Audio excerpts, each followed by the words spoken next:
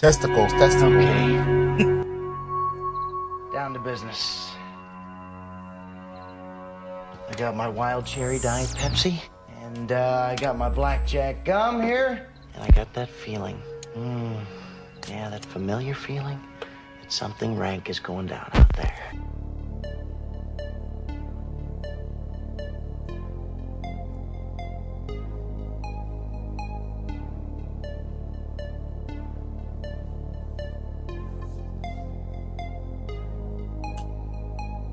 I'm funny how? I mean, funny like I'm a clown, I amuse you, I make you laugh, I'm here to fucking amuse you. How the fuck am I funny? What the fuck is so funny about me? Tell me what's fun.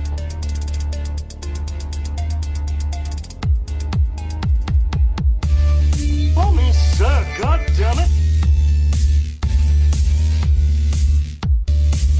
Brothers don't shake hands. Brothers gotta hug. Come out to the coast, laughs. Have a few laughs.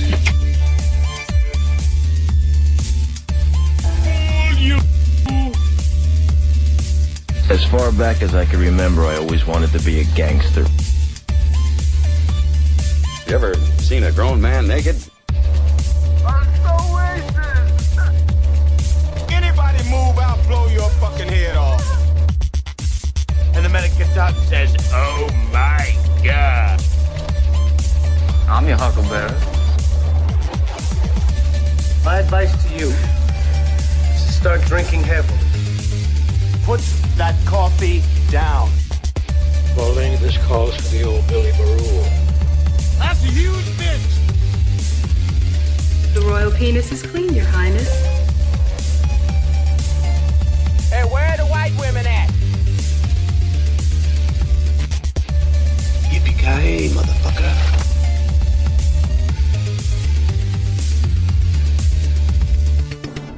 It's over, Johnny.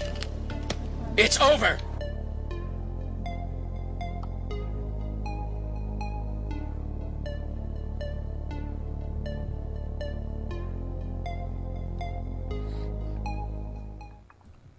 Oh yeah, that's over. Guys, I hope everybody's all right. Can hear us. I had to restart Mixler, so some people say it's working, some people say it's not, but whoever said it's working, I agree with you. Anyway, this is THT Movie Review. There we go. It's working now. Everybody, refresh people. If you're in the chat room, please refresh. And, I got Anthony with me. And we also have Smark. Anthony, what's up? What's going on, everybody? What's going on, Box? Smart? What's up, Smark? What's up, man? Yes, sir. It's going to be a good time. This is going to be a good time. This is going to be interesting, to say the least. God damn. We're going to do fucking a show we were talking about last week, the week before. Chappelle's Show. So I guess we should... Chappelle's Show. Yeah, let's start it off the right way then. What do you think, guys? Definitely. Chappelle Show. Chappelle Show. Chappelle Show. Chappelle Show. Chappelle Show. Ow! Woo-hoo-hoo! Woo-hoo-hoo! Yeah, yeah. Let's start the show. There you go. Let's start the show, he says, people. Yes. And I agree. This should be fun. But Hey, Box. Yo. Before we start, you better not bring your kids. I love when he does that. Man, this is a show only went, was it 30 or a little less than 30? Let's see, 12 in season 1, 13, so that's 25, right? 28 episodes, and David Chappelle really was only a part of season 1 and season 2, 25 episodes. I mean, one of you guys probably knows the story a little better than me. I'll be honest, I wasn't really keeping up. I know he went a little... did he kind of go, like, crazy, or... I mean, like Martin Lawrence? No. In my opinion... We're going to get into that, but he didn't go crazy. We're going to get into that as we go through the progression of the show. But no, my opinion, he didn't go crazy.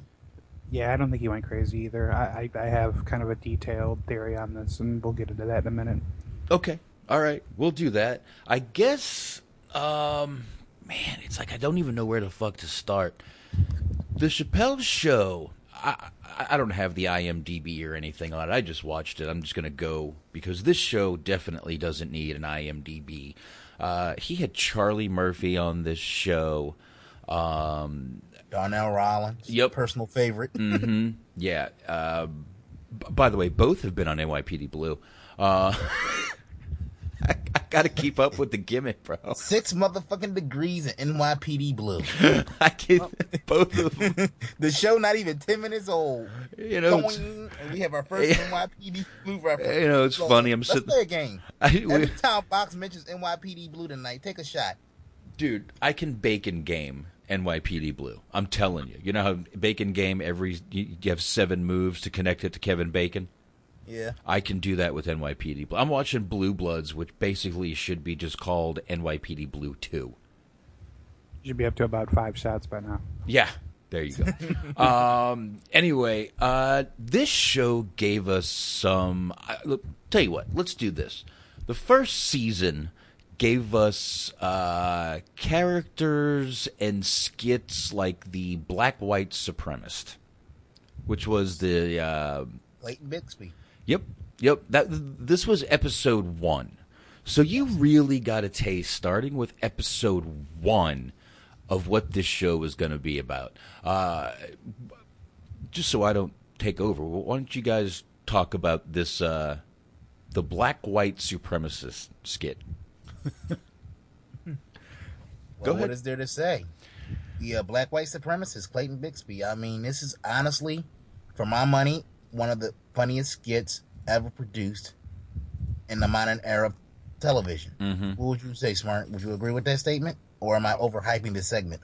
No, that's definitely one of my favorites. It's interesting because the very first skit on that episode was a parody of those old Mazda commercials. I don't know if anybody remembers those, but they had essentially it was just like 3 20-something-year-old people, and there was like some lady that was doing some ridiculous fucking dancing, some dumbass techno music. Yeah. He parodied that. It came with one of my favorite lines because he's like, "That strange dancing is making my penis soft." I like when her titty pops out and he starts talking about... Come on. Hold on, let's see if I can find that. It's a blooper. I felt guilty like I did that shit with my mind. Come on, titty. Come on, titty. See, luckily we have we got the stereo mix that working this week, so here we go. Thank you. God damn. Sorry, y'all. Hold on. Let's get this, let's get to that part right there. Show. This is the very first episode. I finally got my own show. And I mean, I'm serious when I say this is my show. There's a this second is my guy. show.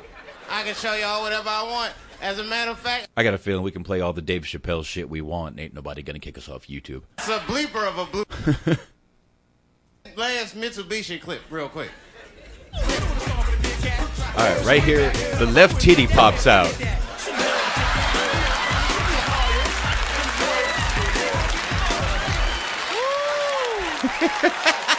Oh, you gotta see that again in slow motion. Look at my face when I say your titty pop. And his face is hilarious. He's like, oh, God.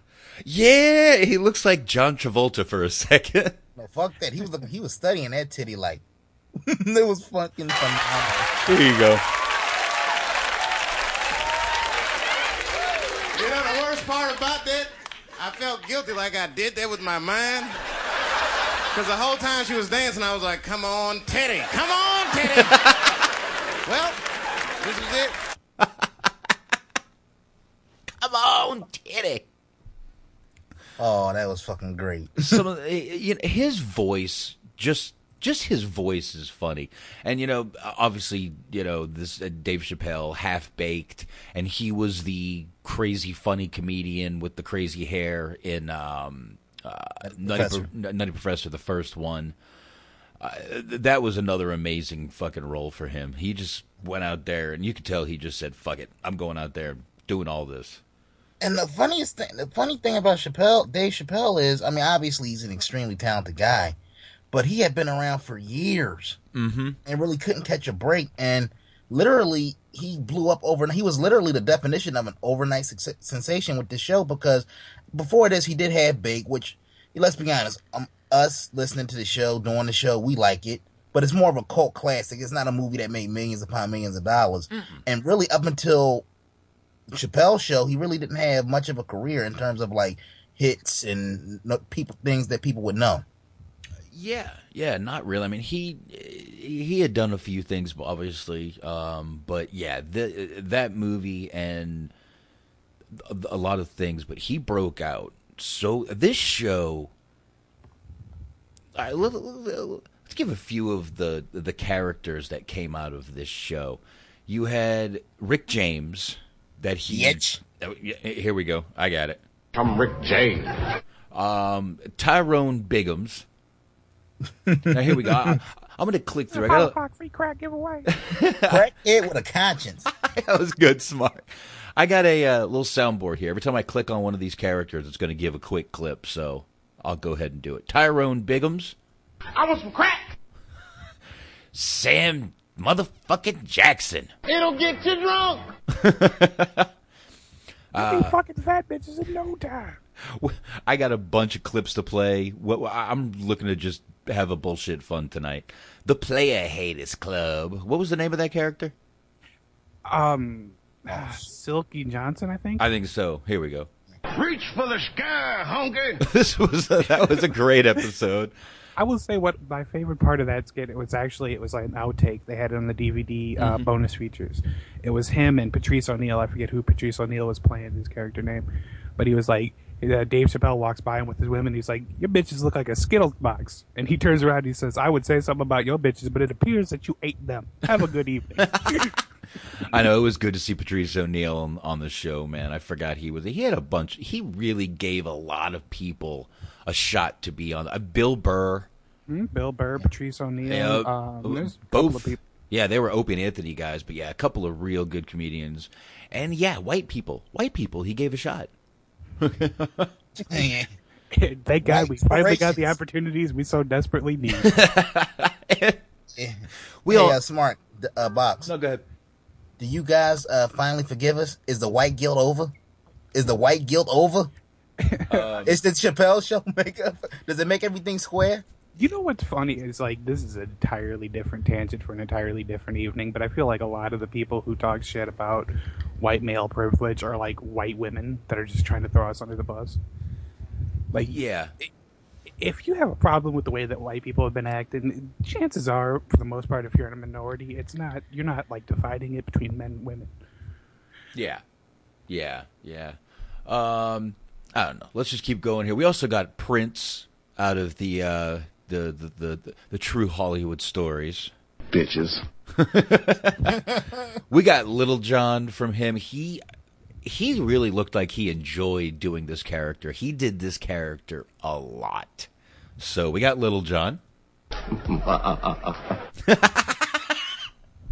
Well, let's be honest. Little John, I mean, let's be honest. This was probably at the tail end of Little John's relevancy. Well, he even got the real Little John on there once. He did Black Gallagher. Black Gallagher, bitch! Got warrants. Yeah, and Tron. Get out my face, nigga! All right. Yes. I'm making juice, bitch. Now, like I said, I have a ton of clips. Should we probably just get right to the main? I mean, let's face it. We got a lot of characters out of him, but most people remember the Charlie Murphy's True Hollywood Stories of Rick James and Prince. Definitely. So let's go ahead and if you've never seen the Wayne Brady episode, dig that motherfucker up. Dig that motherfucker up. That is so fucking funny with Wayne Brady.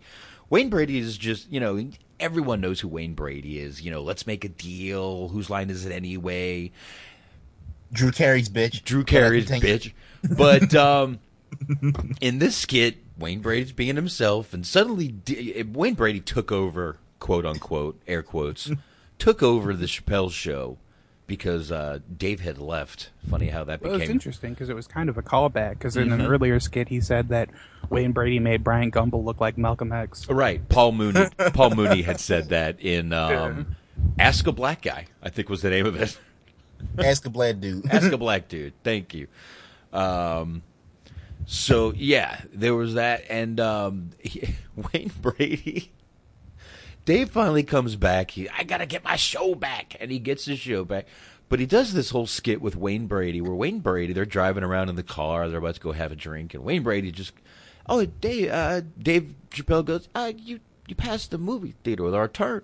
It's okay, Wayne says. And then he starts shooting people, fucking drive-bys. Then he's fucking, Dave Chappelle, stop at that ATM, I need some money. I'll get you some money. He pulls up to his bitches and gets money. Yeah, because it's funny, and I don't know if you watched Wild 'N Out. Did you watch it, Smart? A little bit, yeah.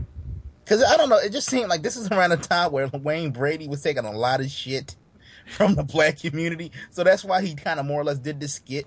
Well, he liked to poke fun at himself and to kind of like say, look, hey, I'm harder than you think I am, motherfuckers. Yeah. Yeah, and one of the best parts of that, where he's picking up the money from the girls, that was the one girl that holds out on him. He's like, you better thank Dave Chappelle. Let me see, hold on. Okay, bitch. Wait. Thank you. You have to get out this car. All right. I forgot we got to play that one. All right. Here it is. Baby. Oh, Raquel, what's this? Mr. Franklin's lonely. There's only. Sorry, Daddy. What do you mean sorry, Daddy? What the hell did you? Is Wayne Brady gonna have to choke a bitch? I'm gonna have to get out this car and choke her. I'm not violent. I try not to be. You know what? Wait, okay. come on, man. No, I'm gonna get out of this car right now. Come on, please. Hey, come on, just let us slide. You better thank Dave Chappelle. Thank you, Dave. And I like your show. Run, bitch, run for your life, get some help! Run, bitch, Run for your life, get some help!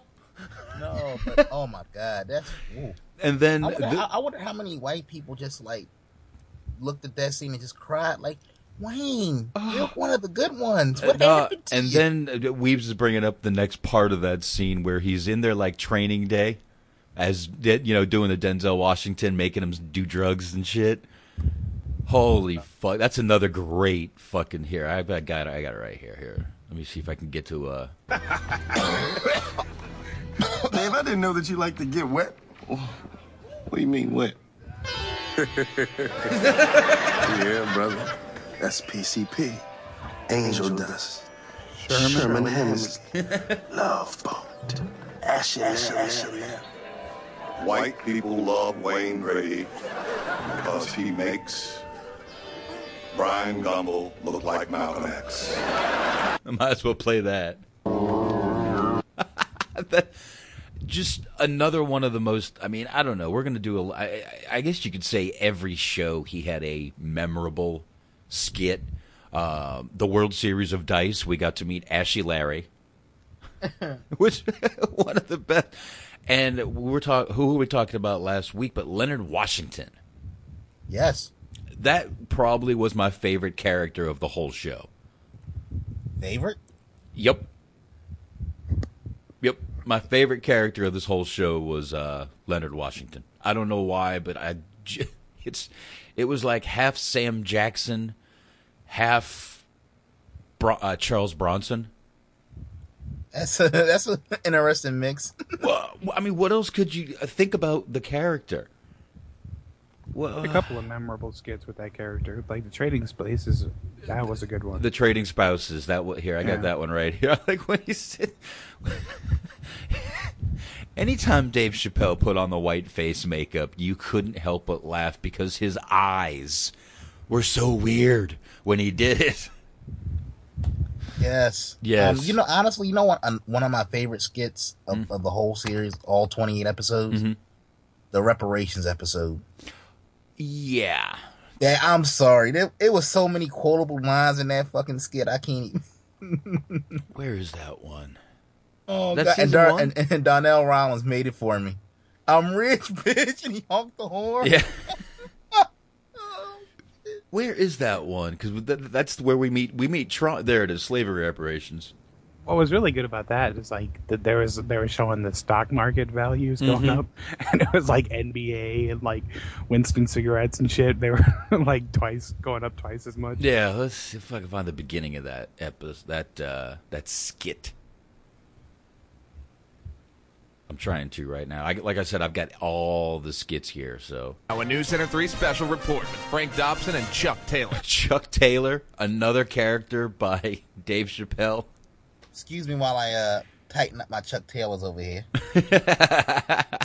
Americans as reparations for slavery. Well, today the first checks were sent out. Wendy Mullen is standing by live in Queens with more. Wendy? Thanks, Chuck. We're standing here in front of the Olympic Liquor Store in Queens where scores of African Americans have been lined up for hours. We spoke to a few of them earlier. Ladies, may we get a word? Hide the money, y'all. There's poor people around. With y'all broke ass. Broke ass. Oh, sorry, I missed that part. I'm going to go back to it here. Hold on. Sir, now that you've got your check, Hold do you on. plan on quitting your job driving this truck? Truck driver? I ain't no truck driver. I'm a janitor. Janitor? That's right, baby. I just bought this truck straight cash. And I got enough cigarettes to last me and my family for the rest of our lives. I'm rich, biatch! So, Chuck, as you can see, it's... There was your part right there. There you go. Yes. And thank you. In just a second, they're going to do the stock market part of this. And, yeah, where they're saying, what was it? New here. You're right, Wendy. Hot damn almighty, I bet you're right. Well, these checks aren't just affecting things on Beach Street. Wall Street is having a big day as well. Our financial correspondent, Michael Peterson, is there. Michael, what's happening? Chuck, a lot of activity, as you can imagine, here on the market. These people are spending money like hotcakes. Get this, Sprint stock has skyrocketed after the news that 2 million delinquent phone bills have been paid just this morning. Incredible. Gold is way up. Diamonds are at their most expensive level ever. Catchphrase around here is certainly bling bling. Oil has dropped to $1.50 a barrel, while chicken shot to $600 a bucket. Amazing news there. Just about everything on the market is up. However, watermelon is surprisingly flat to find many analysts out there. Chuck, get this. 8,000 record labels have been started in the last hour. Incredible. Cadillac announced that they sold 3 million Escalade trucks this afternoon alone. It's incredible, Chuck. These people just seem to be breaking their necks to give this money right back to us. Folks, I am happy to report that the recession is now... breaking their necks to give this money right back to us. Yes. Oh, shit, that's a great one, man. That's a true ass thing. And once again, we're going to get into this as the show progresses, but there were a lot of, if you really paid attention to the skits, no matter how over the top they were, there were a lot of subliminal messages hidden in each message. You just had to pay attention. Yeah, they weren't message, but there were a lot of shots taken in what was being said and when they were saying it. Yeah, definitely. I guess, you know what? Let's go ahead and just stick with season 1, then we'll go to season 2. Season 3 was really just a best of, kind of. Yeah. So I mean, out of the 3 seasons, 3 was the weakest because, and once again, we'll get to it later as we go on. But that's when all of the controversy broke. I think he might have only completed like 2 or 3 episodes, and then the rest were basically pieced together skits from rehearsals and stuff like that. Yeah. But another great skit from season 1, and we were talking about this off air the other day when we actually decided to do this Chappelle show. The Mad Real World. Yep. Yes. This is where I come in. We were talking about favorites earlier. This is my absolute favorite, I would have to say. Definitely. Well, go ahead, man. I'll get it loaded up, see what I can play, and start talking, man.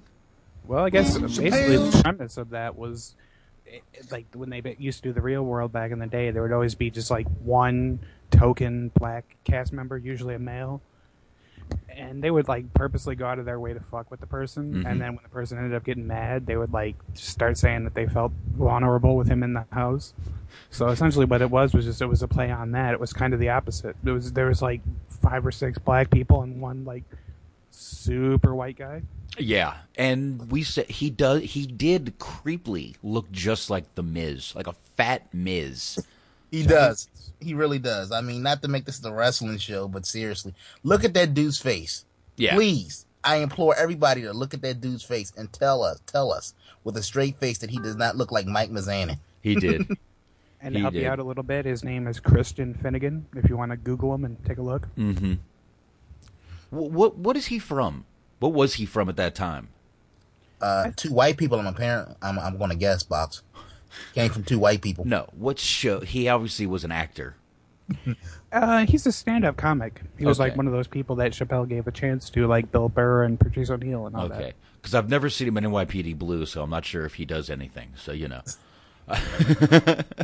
Yeah, here like we go. His I'll tell you credits what. prior to that, I'm looking at his IMDb. It's Melvin Goes to Dinner and Indigo Wiseman. Wow. Like, none of the shit is recognizable. That was like his first big break. He went on to do other stuff after the fact, but yeah. Chappelle's show was his big break. Here, you want to introduce the new Real World, the Mad Real World? Here, let's see.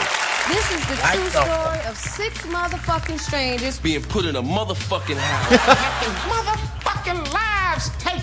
Find out what happens when people start being all polite and shit and start being real. Mad real. All right. You know what? He does. He really is the house. Miz. You know, needless to say, I was a little surprised to meet the other roommates. Oh, fuck. I hate to say it, but I'd probably be all right in this house. I drink, I smoke weed. I'd be all right. Now, real quick, I want to ask you this guy. I can't relate because I'm the token black guy on this show, folks. But Box, Smart, do you think that this was like an accurate portrayal of how some white people act, or do you think it was like exaggerated? I mean, do you guys in your personal lives know guys, girls even that act like this, that like act overly white, quote unquote? Uh-huh. Oh, for sure. Oh yeah, I know guys like this. Girls, I mean, she basically acted like most girls, but yeah, this was a pretty accurate skit. And goddamn, if Charlie Murphy did not make this one of the best on the fucking show, Charlie Murphy. God, Charlie Murphy. You know what? We always do the show and we say underrated actor. He's an underrated actor. He should have been in a lot more stuff. I kind of think being Eddie's brother was the worst thing for him. Because he's the older brother, isn't he? Yeah. Yeah. Yeah, so, I don't know, but he really, as, what was it, Tyree was his name in this? Tyree. Motherfucker. We can't forget Lysol. Yeah, and by the way, the guy he brings in was anyone who has ever seen Oz, Poet was on here. Remember when Chad brings his girlfriend over? Yeah. And they're upstairs, and Tyree walks in with, "Yo, my man just came out of prison," and he ends up banging his girl. But that's Poet with Lysol and Tyree. Yeah, but that's Poet from Oz. I don't know if you've ever seen Oz, but I'll be honest. I watch a lot of stuff, and I can normally watch anything and not even bat an eye. Mm-hmm. I watched a half episode of one episode of Oz way back when it was still on HBO. Scare you? And it was like a prison rape scene. Whoa. And I'm like, yeah, I'm tapping out. At the point I saw like a black ass just attempting to fuck another black ass, I'm like, yeah, I'm out. Yeah, I'll be honest, I hate to say, but I've watched every episode of it. I have it. And I don't judge you, bud. No, it's a good, I mean, yeah. I'm sure it's a good show. I mean, maybe one day, honestly, but it was too real. No, sometimes you gotta turn away, look away, pretend that's not happening. Sometimes there were some creepy things in that show, but all in all, that show was amazing, well written, just a really good show. I'll tell you what, I always expected to see. You know who would have been a great prisoner in that show? Undertaker. Yeah. Undertaker would have been great in that fucking show, man. I always thought he should have had a cameo. They had a ton of people that had fucking cameos in that show, man. Wait a minute, wasn't I'm blinking. I know we're getting sidetracked, but hey, fuck it, that's what we do. Oh, we'll go right back. Wasn't forgot her name in real life, but the chick from Sopranos, the wife, wasn't she on that show too? Edie Falco. Yeah, thank you, Edie Falco. Yes, she was one of the guards. Yeah. Yep, she was on that show. Yes, she was, and she was damn good. Box, would you say this was like a 6 or 7 year PSA about staying out of trouble and not going to jail? Oh my God, you watch this show, if this doesn't fucking scare you straight, for lack of a better term, then goddamn, I don't know what will. But yeah, I watched this show and I'm like, I do not want to fucking go to jail. You know, if we're going to talk about prison rape for a minute, I have to bring up, what was his name? The Booty Warrior. You guys know about him? No. Enlighten us, Smart. I forget his name. It was like Felice something, but like they did those shows where they would like go behind the scenes in jail, and there was a guy who got the name the Booty Warrior, and they were like interviewing him, and he was like, "No, I'll tell you the truth. We gonna do things either the easy way or the hard way. I like you, I want you, and I'm gonna get in that ass." And like he apparently like raped like 25 men. Oh in, like, God. 2 years. Like, oh shit! That's a scary motherfucker. All right, put it to you like this. Felice Johnson. There we go. Thank you, Weebs. Yeah, Felice Johnson. You were right. This is an obscure movie, an obscure line, but fuck it, I'm gonna put it out there since Smart just dropped that little bit of interesting knowledge on us. Are you guys familiar with a guy by the name of Eddie Griffin? Oh yeah. Okay, oh yeah. He was in a little movie called The New Guy. Mm-hmm. Okay, and he was a prisoner in that movie, and he basically helped the DJ Call's character, basically taught him how to be a tough guy and a badass. And the one line he had in that movie that cracks me up to this day is, he was in prison all these years. He was like, prison, man. The sex you want, you can't get. The sex you get, you don't want. And that pretty much sums up prison life, folks. So stay out of trouble. Yeah, exactly. Yeah, but you know I've heard of Eddie. I told you I love that Dysfunctional Family show he did. Yeah, I mean that's a guy, like, he gets props, but he doesn't get the props he deserves. Man. I mean, because if you were like watching Def Comedy Jam back in the day, and damn near any black comedy you could think of in the 1990s, early 2000s, Eddie Griffin had a cameo or walk on or something. Yeah, and you know what? Weebs just brought this up. He was in the World Series of Dice Skit. That was in season 2? Yeah. Yeah. Yep, he was in the World Series of Dice Skit too, so. And yes, Bobby, we will get to fisticuffs. Turn my headphones up. Oh, don't worry, I got that one right here. I have every episode. I literally just watched all of these episodes last week. Now, since we're on, matter of fact, let's get to this real quick. Since we're talking about skits, random skits, where do you guys stand on one of my favorites? The R. Kelly skit. Haters wanna hate. The remix. Yeah, we might have to play some of that. Where is that? I don't even want. That was season 2. None of the above, I want to piss on you. That's it. What was that one on? Was that season 3? I think it was season 2, maybe. I can't find it. I think it was season 1, and I think he brought it back up in season 2 because he was like, R. Kelly came up to me and he was like, "How you gonna make a video about peeing on somebody?" Yeah, and I was like, "Man, how you gonna make a video about peeing on somebody?" I'd have to see what episode that was on, but yeah, I have it. Like I said, I know I have it.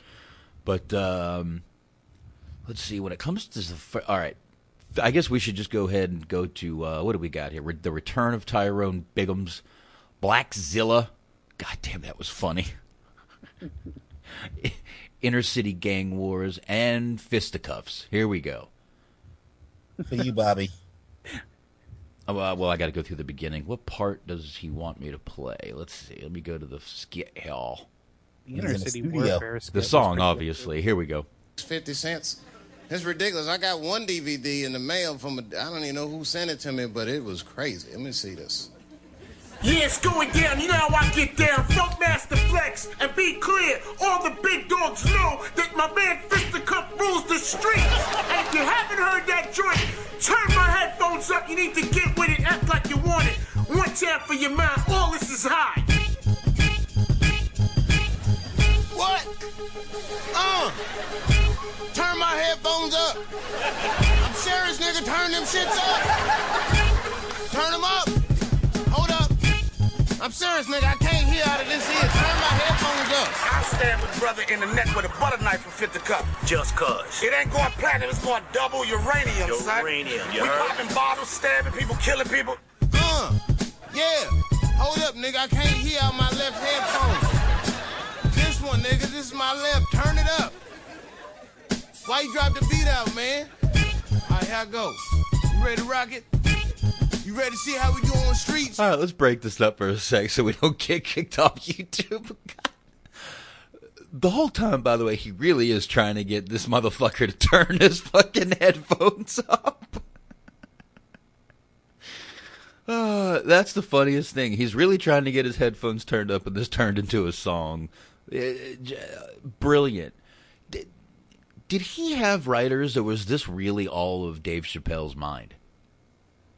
A combination of all of the above. It was, for the most part, a 50-50 effort. Like, he was one of the head writers, and the other head writer was Neil Brennan of, they did Half Baked together. Okay. Okay. All right. So, yeah. All right. Good. This guy's a fucking genius. Let's go ahead and play more. Bobby's getting itchy over there, I can tell. All right. Make that beat drop. Nigga, I said drop, not drum, bro. The ghetto is understood what this is.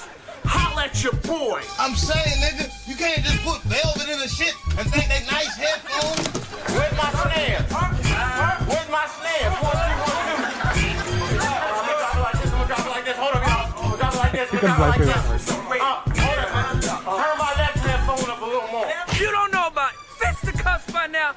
Something's wrong with you. He's got the illest joint out right now. He's crazy with it. Turn my headphones up. Nigga, I'm serious. I can't hear out my left headphone. Turn that shit up. Yeah, let that beat ride like that. That's right. Here I come. I'm gonna drop it. Y'all ready? Oh, nigga, you got the beat.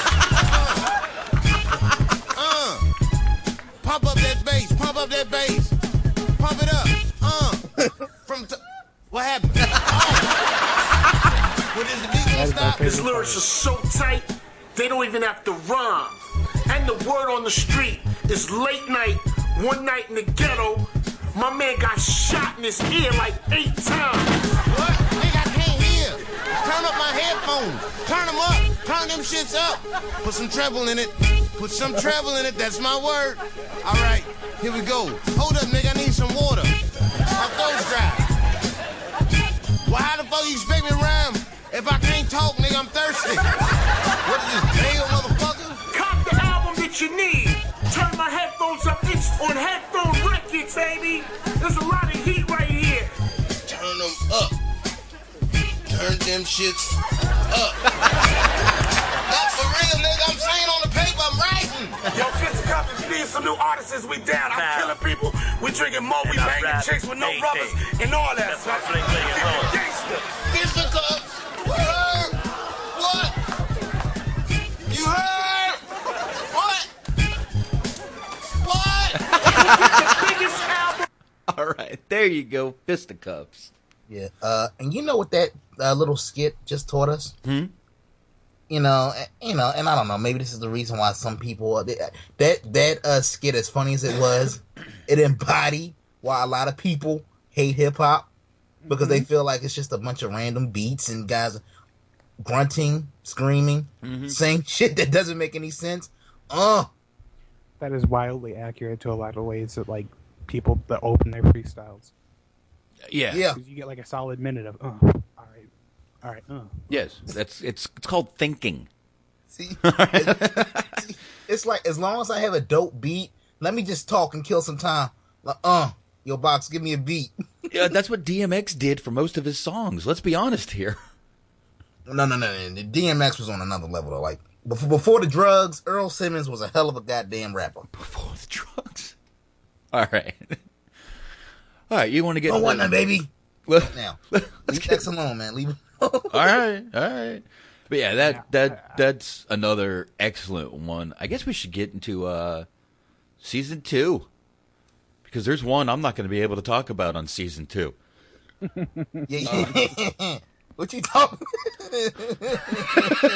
look, this is why I wanted to get the sounds working, so I didn't have to say anything. Yo, Box, all you got to do to protect yourself, protect the innocent here, is do the opposite of Clayton Bixby. There you go. You're a black supremacist. That's what it is. Bang. All right. But we did start off with the racial draft in season 2, episode 1. Holy fuck, man! Anybody remember this one? Mm-hmm. Oh yes, yeah. It's a couple niggas I still want to trade, but yeah, this is a famous episode. This was also the Sam Jackson beer episode. Matter of fact, fuck it, let's play it. Give me a second here. What'll it be, guys? I'll have a scotch on the rocks. I'll have a Samuel Adams. I'll have a Samuel Jackson. Bill Burr. You know something? I'll have a Samuel Jackson, too. Me 3. 3 Samuel Jacksons coming right up. Good motherfucking course, motherfucker. Samuel Jackson, made painstakingly by me, Samuel L. Jackson. It'll get you drunk. You'll be fucking fat girls in no time. You might even fight a nigga or two. Bitch. How's it taste, motherfucker? Can you stop yelling at me, please? No, I can't stop yelling, because that's how I talk. You ain't never seen my movies. Juice, that was a good one. Deep Blue Sea, they ate me. A fucking shark ate me. Drink, bitch. Jurassic Park, Samuel Jackson. It's my beer. Yes, they deserve to die, and I hope they burn in hell.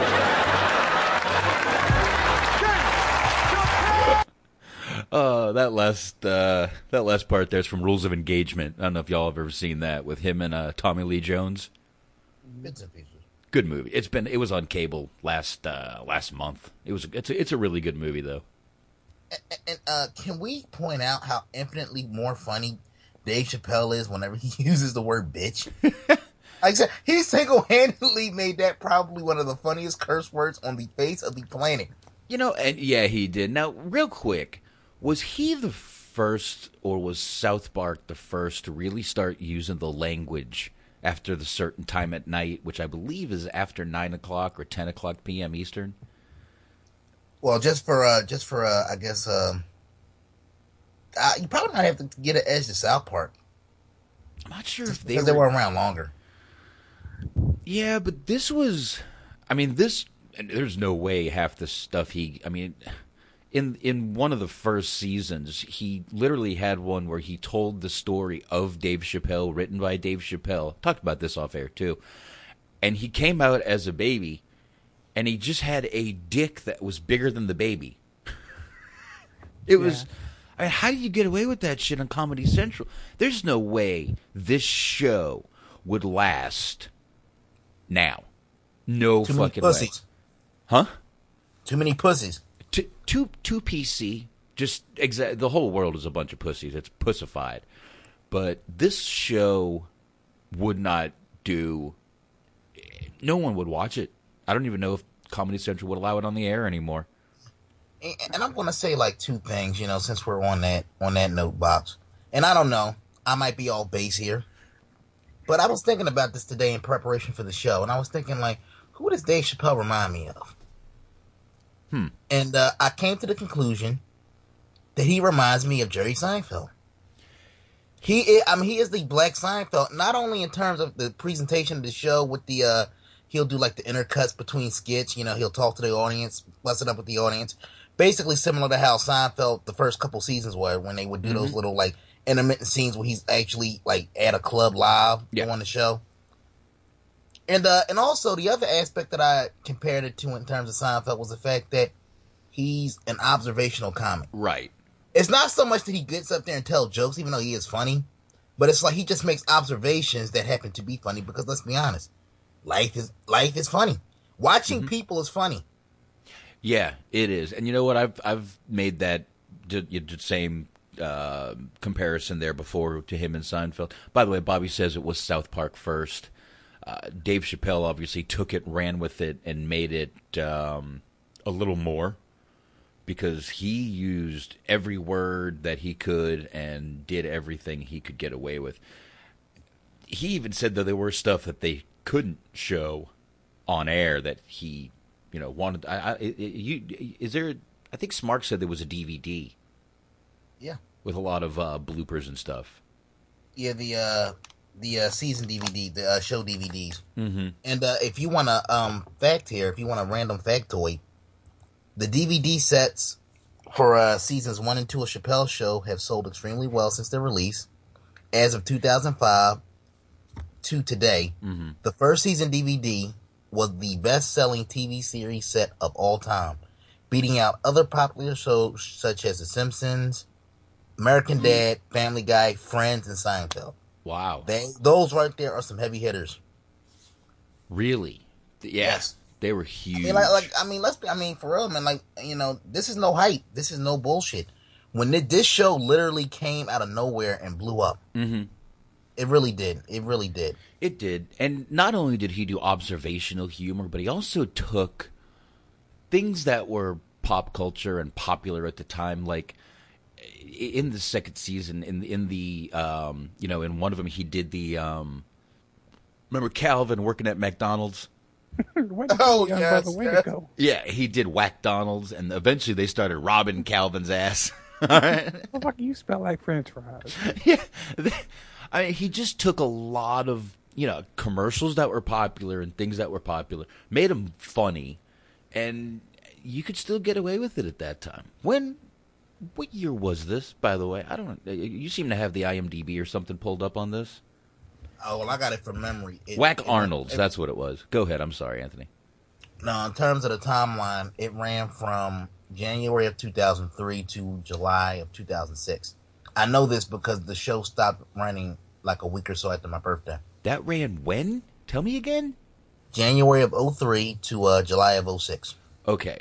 Then we need to give Dave Chappelle and Comedy Central a lot of credit, because we've proved that Janet Jackson's 2004 booby shot fucked this world up when it came to content that we see on our television and radio and hear on our radios.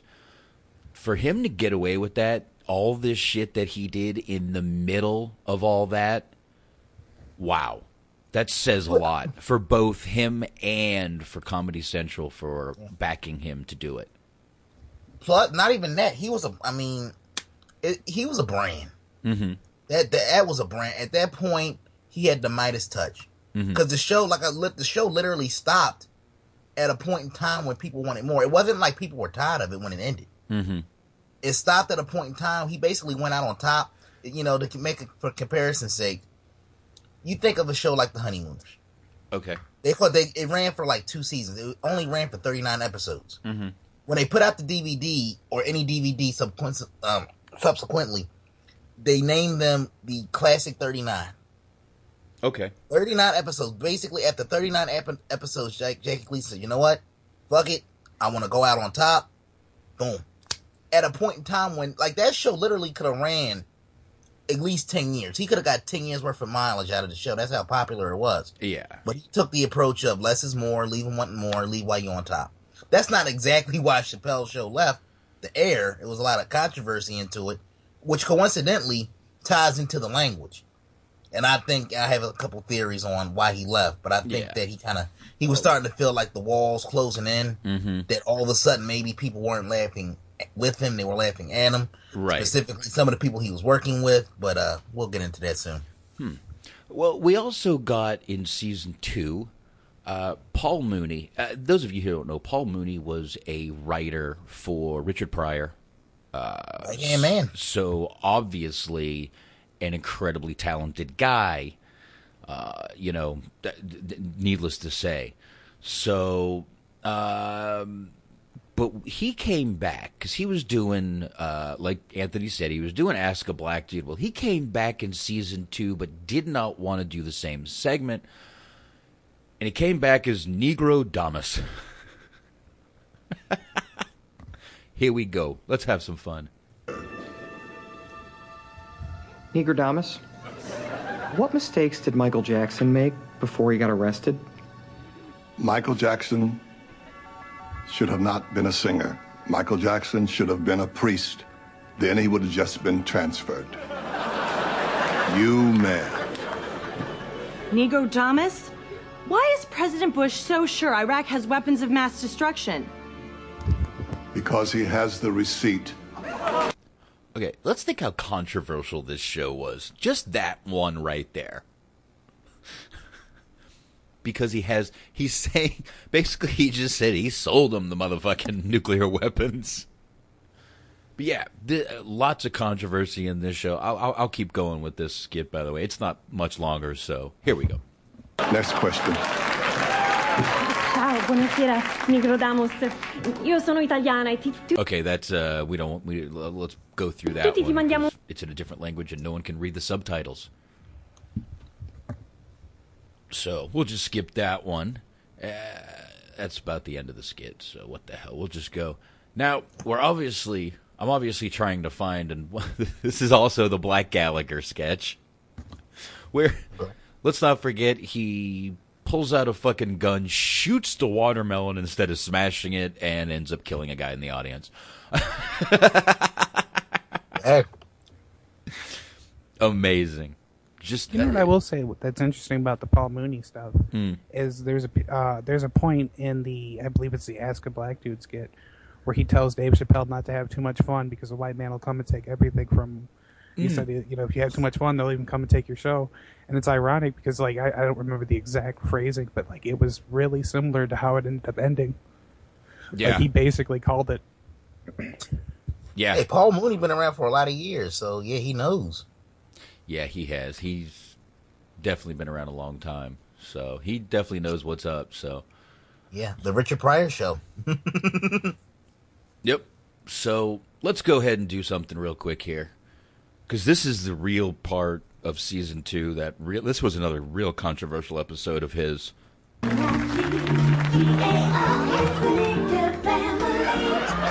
That. Everyone hear that?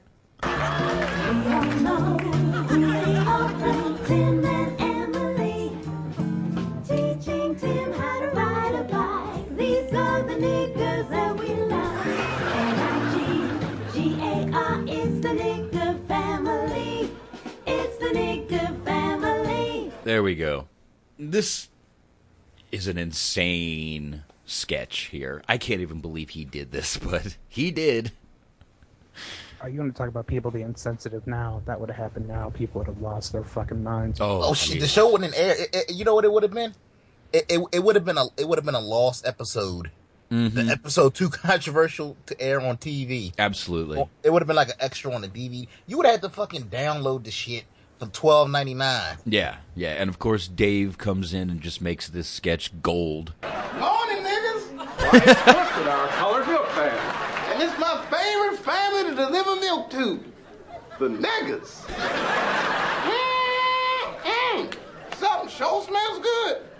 You niggas cooking? We sure are. There's some leftover bacon if you'd like some. Ooh, none for me.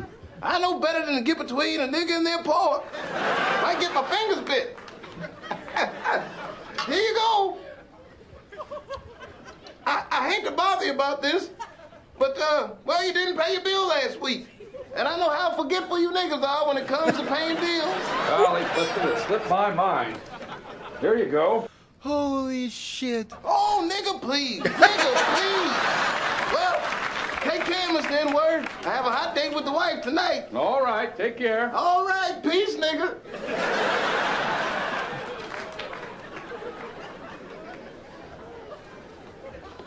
Niggas!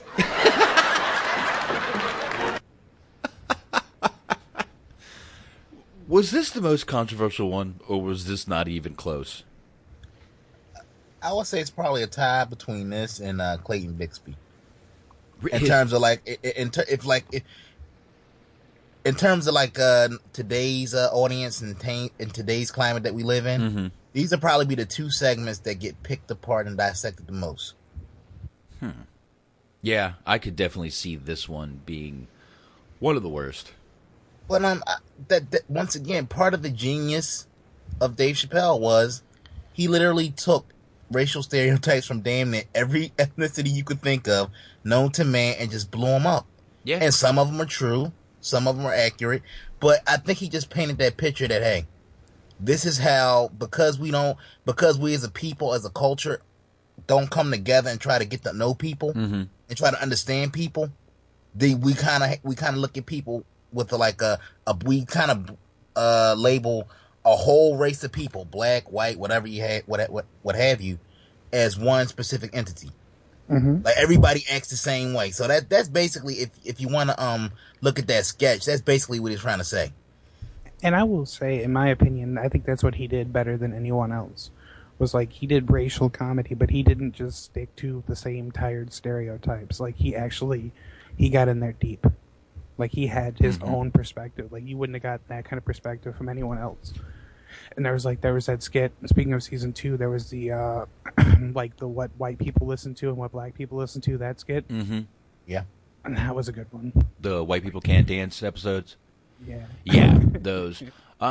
We've pretty much brought up all the really important stuff in the second one. So the Wayne Brady one. Oprah's baby daddy was a great one too. Yeah. So do you guys want to just start getting into the characters? Obviously, Rick James, Prince, and all the other characters. So we could just start playing some sounds and having fun with it instead of fucking reviewing.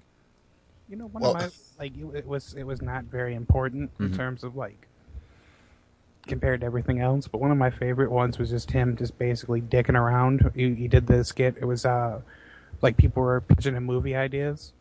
Yeah.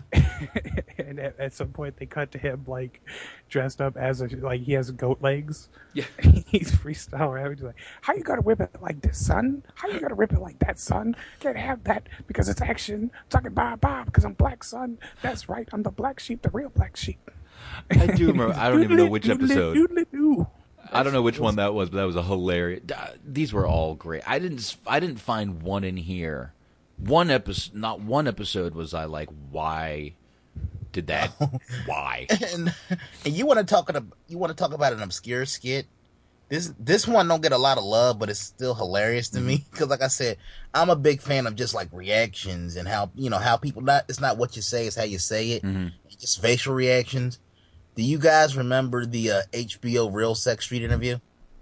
Yes. Oh my, that one does not get a lot of play because it was just literally a short 30-second to a minute clip. But my God, that was his reaction was fucking hilarious. Old gangbang, fuck off. The biggest mistake I made was having sex with a little gangbang here without a rubber. Here, let's see. What show was that on? Let's see that which was, episode. The second episode of the first season. Was it the second episode of the first season? Yeah. Well, hold on. And to give people perspective, basically they Dave Chappelle and this chick was out on a date, and they asked the chick what was your craziest sex story or whatever, and she basically said, well, I hooked up with this guy in college, and my roommates were cheering me on cheerleader style, and I can't even do justice to the expression on Chappelle's face at the point when he heard this. Yeah. He's like, date's over. I'm out. Yeah. Oh, here we go. Here we go. I got it. Got it. Hold on. Right after the white girl singing insults. She was actually fine, by the way. Get her number. Here we go. Wait. Real Sex Street Interviews, take 1. Sophia, what's the craziest thing you ever did sexually? The craziest thing I ever did. Okay. One time I had a 3-way with these 2 guys in college, and my sorority sisters were cheering me. Yeah. That'd be it. What about you, sir? Craziest thing I ever did sexually? They'd probably be having sex with old gangbang here without a rubber. It's fucking done, man. The state is over. Wait a minute. Hold. We're fucking done, man. Date's over. Get off me. And honestly, that's another thing. I mean, and Dave Chappelle, he's a very intelligent dude, but he got the perfect voice for comedy. The way he talks naturally it makes everything infinitely more funny. Honestly, I honestly, we could be having the most serious conversation, and I think I would just be cracking up the whole time. Yeah. And of course, we were talking about this off air too. Was the Wrap It Up? Remember the Wrap It Up segment? Yeah. Here. The crime you've committed was very serious. And before I sentence you, I'd like to say a few words about your arrest record. What the hell? Yo, the sign is real simple, B. It says wrap it up. Wrap that shit up, B. I don't think that's a good idea. Man, you want some too? You better wrap it up. Where he was talking about when they just played the music to wrap it up on the Oscar awards and stuff. That's funniest one was when he was in bed with the chick. Ugh. Yeah. I'm not even close. Not even close. He held up the sign. Yep, exactly. I'm gonna rock it tonight. Have you ever felt this in your life? I'm taking you on a journey, girl. Oh. Psych. Psych. It ain't over. Wrap it up. For real? Not even close? Not even close. Hold on now. Hang in there with me. About that. Hey, can you read? Wrap it up. You need to wrap it up. Wrap it up. There you go. Nice. So, on a related note to that one, that actually got me thinking about one of the really good ones, The Love Contract. Oh, yeah. Which actually, and for what it's worth, a bit of trivia there, it was like one of the first appearances by Rashida Jones on anything. Oh, okay. Damn. And she is fine. Now... Oh, I'm sorry, go ahead. No, go ahead. Go. No, I was saying, since we're talking about random skits real quick, what about Pop Copy? Oh, yes. Oh, we can't go past. We can't go any further without talking about that. No, and another actor who Michael Rappaport was in a bunch of this stuff too. He's not exactly a nobody in the acting world. Hell yeah, I like to suck toes. What can I do for you? Yeah. God damn. Do you know which episode that was on, Anthony? Pilot, very first one. Was it? Yeah. It might have been. Then give me a second. I will find it. That's one we can probably play. I'll probably what I am the man. But I remember random movie shit, folks. Here we go. Pop Copy. Well, I've obtained a copy of their training video. Go ahead, America. Take a look at my new expose. This is the official 2002 Pop Copy employee training film with your host, Ralph Henderson. Hello, I'm Ralph Henderson. And if you're watching this video, that means you've just been hired to work here at Popular Copy. Me and my friends are going to show you the basics of what it's like to work here. You guys ready? Yeah! Great. Getting to work. First of all, what is that guy's name? The Spanish guy the Latino dude that he did Half Baked with? Guillermo Diaz. That motherfucker is hilarious. His facial expressions are the shit.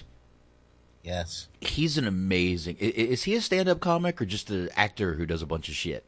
He's an actor. Like after that show he went on, he was like a big part of Weeds. Yeah. I mean, I've seen him in other things. I just wasn't sure if he started as an actor, started as a comedian. I really don't know a lot about this show, so that's why I'm glad I got both of you guys here to bounce off of, so... Funny dude, man. Yeah, he's amazing. I mean, even in Half Baked, everything was, fuck that shit, beat. But he a Northeast boy. No shit. So here you go. Never show up on time. And if a supervisor happens to ask you where you were, your response should sound something like this. Manuel, why were you late?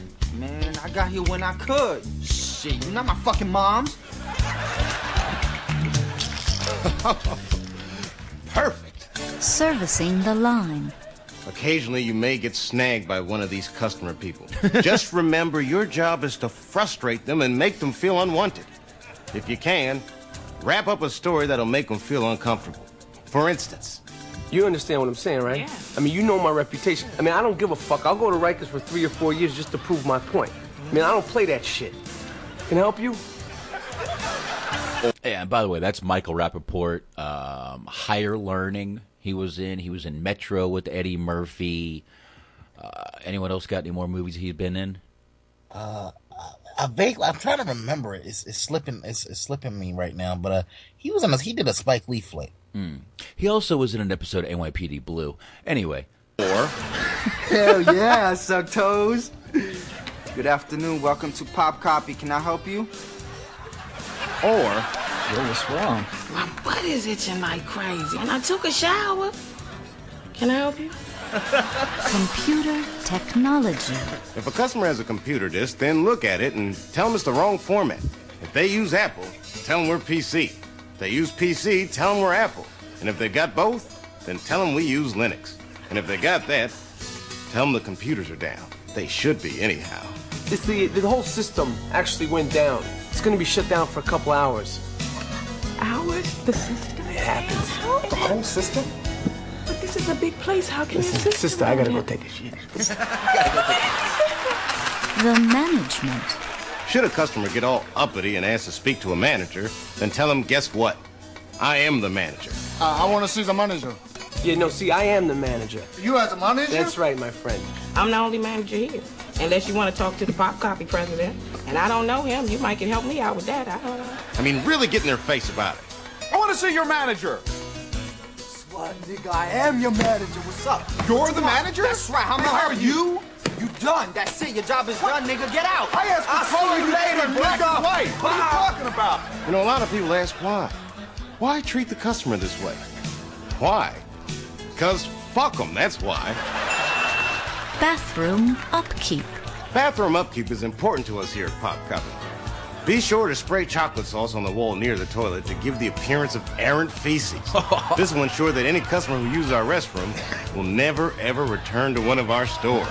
We ask that you sign a sheet to verify this gets done once an hour, 24 times a day. Uh-oh, Tony. You missed a spot. Whoa. Now that looks poopy.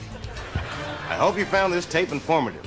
And should you ever doubt yourself and consider treating a customer with respect, just remember this. You graduated from grade school and you don't have to take shit from anyone. Welcome to the Pop Copy family and congratulations. all right.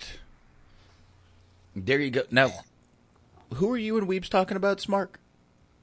We were talking about Guillermo Diaz, that we were just talking about from the Pop Copy skit and a couple of the other skits. He is apparently an openly gay man. Really? Yes.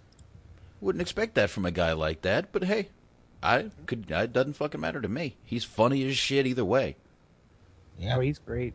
He's amazing. Guess what? I am the manager. Yeah. Here we go. Michael Rappaport. Thank you, Weebs. Posting a few movies here. True Romance, Copland, Deep Blue Sea, which Sam Jackson / Dave Chappelle just mentioned. Next Friday, Prison Break, Men of Honor. Great movie. I do remember him. He was in Men of Honor. The Sixth Day. He was in Men of Honor, though. He played Snow Hill. Yeah. And a couple of other underrated flicks he was in Higher Learning. I don't know if you remember him. He became a skinhead. I mentioned Higher Learning. Before we even played the skit. Yeah, I mentioned Higher Learning. I love that movie. It's a really good movie. Did you see you ever see a movie called Zebrahead? Mm-mm. That was his first movie. Really? You gotta check that out. Yeah, but I like Michael Rappaport. He's pretty fucking good, man. Yeah. He's just he's got a voice that kind of typecasts him. Weebs is in here putting in some a few things that we didn't get to yet. Let me go ahead and read this real quick. Are you proofreading everything, Box? I don't think I have to proofread the first one. It's okay. I've read it twice already. To be honest, yeah, I am. During a June 2004 stand-up performance in Sacramento, California, Chappelle left the stage due to audience members interrupting the show by shouting, "I'm Rick James, bitch!" which became his most famous catchphrase, obviously. After a few minutes, Chappelle returned, continued by saying, "The show is ruining my life," stated that he disliked working 20 hours a day, and the popularity of the show is making it difficult for him to continue his stand-up career, which was the most important thing to him. So, that might have explained my question of, did he go crazy, blah, blah, blah. Was he working too hard? I guess we can go ahead and get into that, and then we'll get into the characters, Rick James and all that shit that he did make famous. So, Anthony, I guess you and Smart can kind of get into both. You both sort of had some theories, I believe. I hope I'm not putting anyone on the spot here. No, not at all. Okay, so go for it, guys. I'll give the floor to Smart first. You're our guest, so shoot.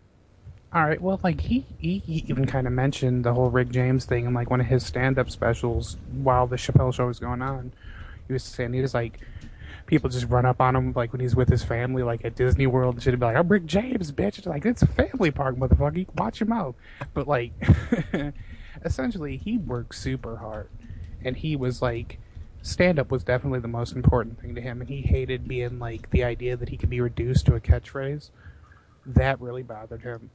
And it was affecting a lot of his stand-up performances, and like also some of the racial humor. Like, he was saying that people were starting to laugh for the wrong reasons, like they weren't appreciating the actual nuance of it. They were just like, he was kind of thinking that he was starting to become more of a detriment than he was an actual, commentator of like racial issues. He was kind of becoming a parody of himself instead of being the stand-up comic that he really wanted to be. Is that right? Is that kind of what you're saying there?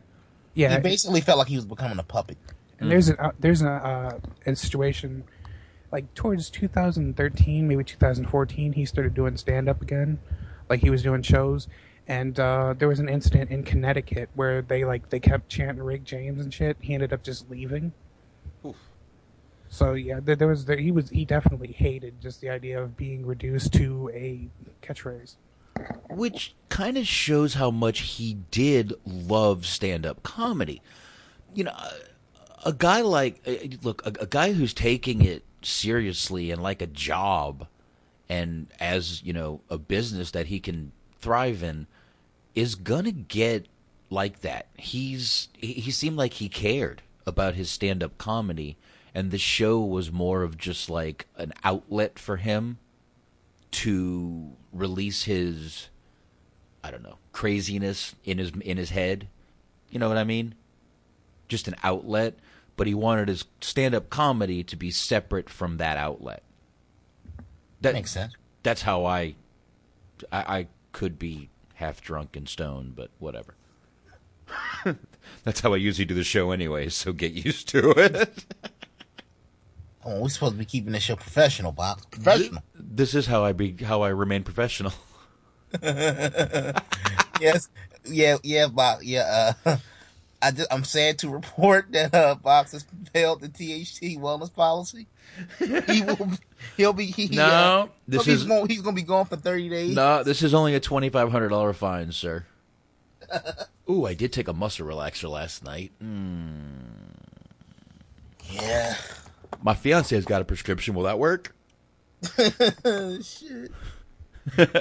How about if I double that fine? Will that work? All right. Wink, wink. Yeah, but I can't really add too much to what Smart said, because I think he hit the nail on the head as far as like what led to his meltdown, his breakdown. And Weez brought up a good point. Like, his contract, they basically upped his contract money to like $50 million. Mm-hmm.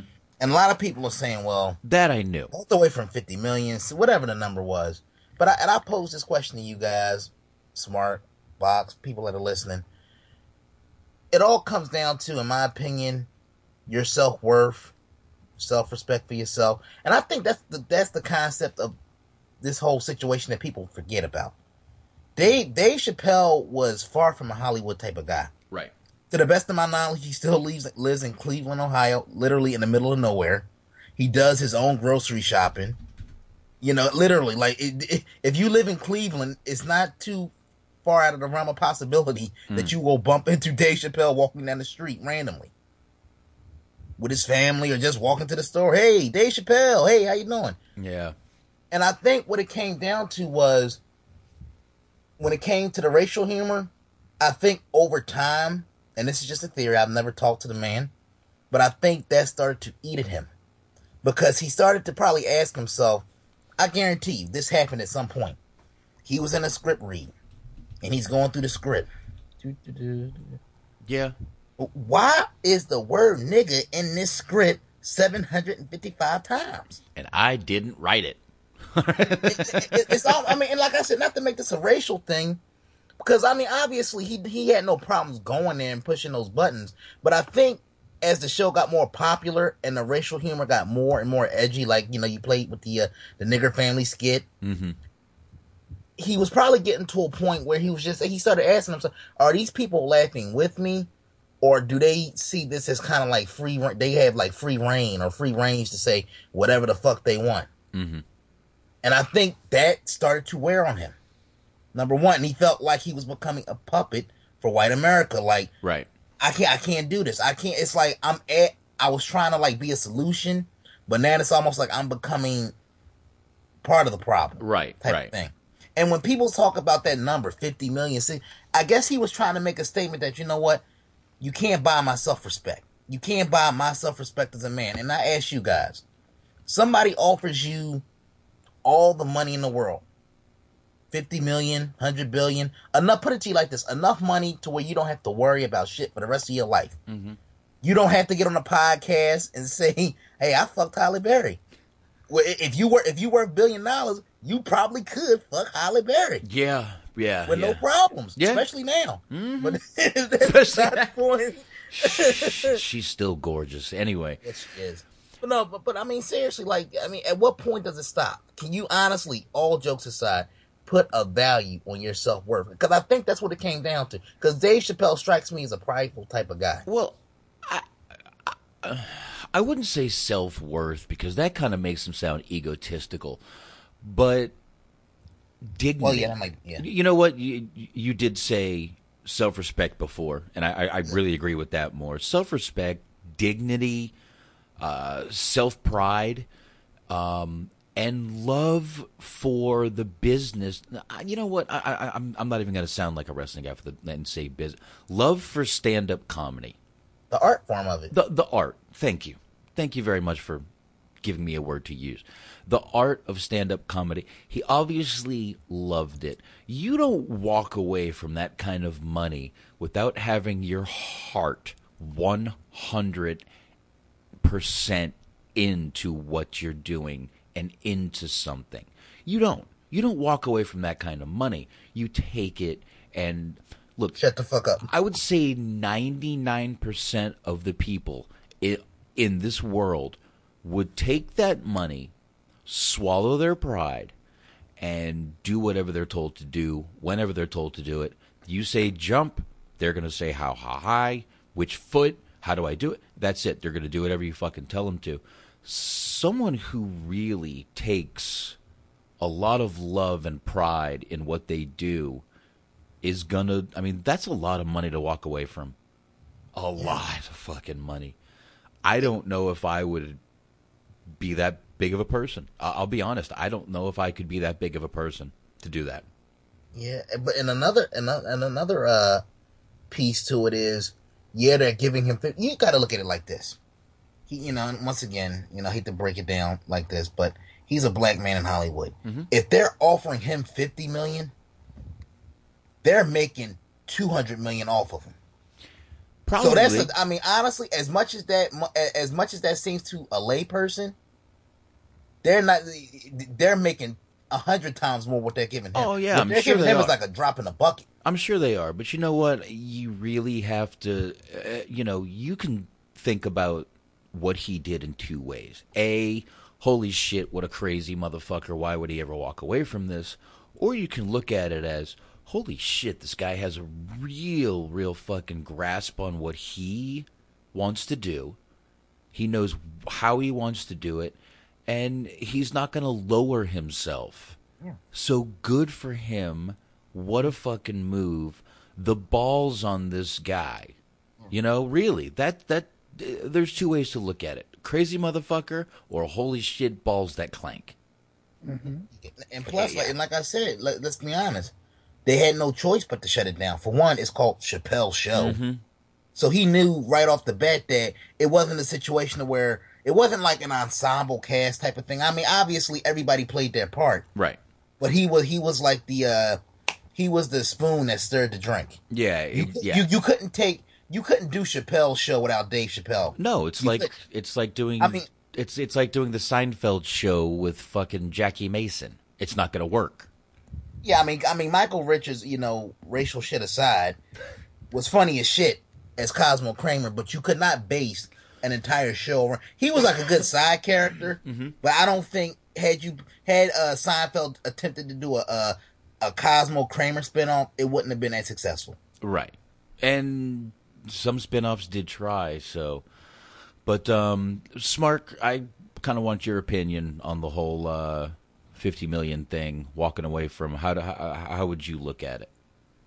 I will say, kind of in related to that, I'm posting it here in the Mixler chat. There's a moment on like the DVD extras where they're trying to get him to put on a hat, and like basically what they're saying is like the hat is like too big. It's like it's too much over his eyes. So like they keep making him adjust his hat, and I know that sounds very trivial, but for like they hammered it in. Like they were so determined to make him fix his hat and have the hat hanging in the right place so you could see his eyes and he could be more presentable on TV. I think it was some of that had to, with him leaving, it had to do with shit like that. Whereas like you're bothering him over such trivial shit. Just let the man be funny. And it seemed like that was probably one of the things he didn't like about it. Was like you had to do this and say that and be presentable and all that type of stuff. He just wanted to be funny. Yeah, yeah, and I'm looking at that right now. Obviously, it's 9 minutes and 38 seconds. I'm not going to play the whole thing, but it starts at like 6:20. It's about a minute long or so, but about 6:20. Let me see here. Yeah. 4, 5, 44, 6, 18. A little bit before that. Here, hold on. So, all right. Let's do the damn thing. As a matter of fact, if y'all good crowd, I'm gonna show you what Wayne is gonna do on Thursday. I'll let you see it before people home see it because this shit is incredible. Hold on here. Should start right about now. I don't care. Why? Is it that bad? The shadow on? Then we're having a whole meeting backstage about what hat I'm supposed to wear. So let's all agree on the hat. I'll take it to the people. Some real democracy. Let me see, Andre. We got this hat. Smoking a cigarette. And a hush goes over the crowd. No, let's do that. Okay. Hold on. I didn't even look up the corner. Give my hats a chance. Everybody hate my head so much. I gotta have a hat on all the time. Can't. Word, y'all like this shit? All right, now this is a hat. I'm just kidding, y'all. All right, here we go. Y'all sure about this hat? Shit look like it should come with a broom or something. Am I a zookeeper in this motherfucker? Anybody feed the animals yet? The crowd has spoken. I'll get back to the thing here, but you know what? This little thing, this outtake here proves one thing: how funny he really is, off the cuff, with a crowd, being himself. I mean, like, even though they're bothering him, look at how relaxed he is. He is. Like, he is in his element right now. Absolutely. He didn't. There was what, 5-6 seconds there where he wasn't involved with the crowd when they were talking to him. He's really, he's an engaging person, is what he is. And that man, I really feel bad that this show might have been the worst thing for his, and showed to be the worst thing for his career. Such a talented guy. So let's, real quick, let me go back to this, by the way. Stop me. 2 hats into the game. All right, but hold on. Let me make sure it techs out. Can you see my eyes? Just, if you can pull it back just a tiny. Can I just be mysterious for 1 week?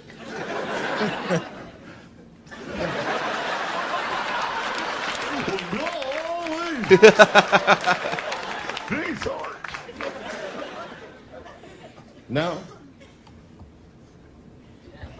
Huh? No, it's a little low. Low? What's so great about my eyeballs, nigga? I can't.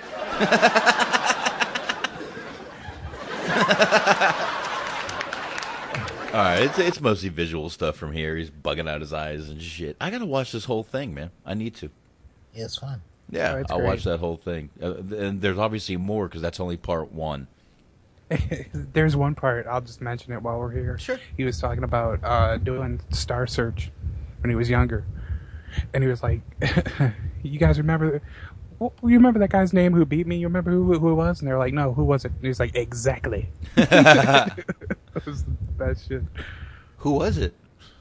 I don't even remember. I think he was on one of the times with Justin Timberlake. Wow. Interestingly enough. Let's see here. Dave Chappelle, Star Search.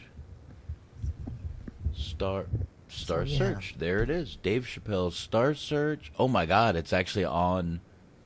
It's only 2 minutes. Maybe we'll play it at the end of the show.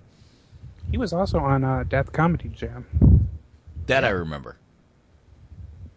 He was he was the youngest comedian ever on Star Search. Let me see if it shows who he's against. If not, I can always just mute the clip and find out when he comes up. Here we go. Here's the clip. Shit. Like, how long could it be? Is it all too? Give me 1 sec here. Very long. Yeah, no, it's not really. I don't know who he was against, but here, let's play the whole sketch he does because that's actually not long. Hit it. Here. Dave Chappelle. Thank you. Thank you. Thank you. I'll louden it. Don't worry. Give me a minute. I don't know if they mentioned this. I was recently on Black Entertainment Television. I kind of have a feeling most of you haven't seen it. I don't know why. Man, last week I went to the movies. You know what movie I had a problem with? The Batman movie. You guys notice Batman never fights crime in neighborhoods that need it. Yeah. I mean, really, I would love to see Batman fight crime in my neighborhood. I can see now just Robin. Yes, Batman. Didn't we park the car right here, man?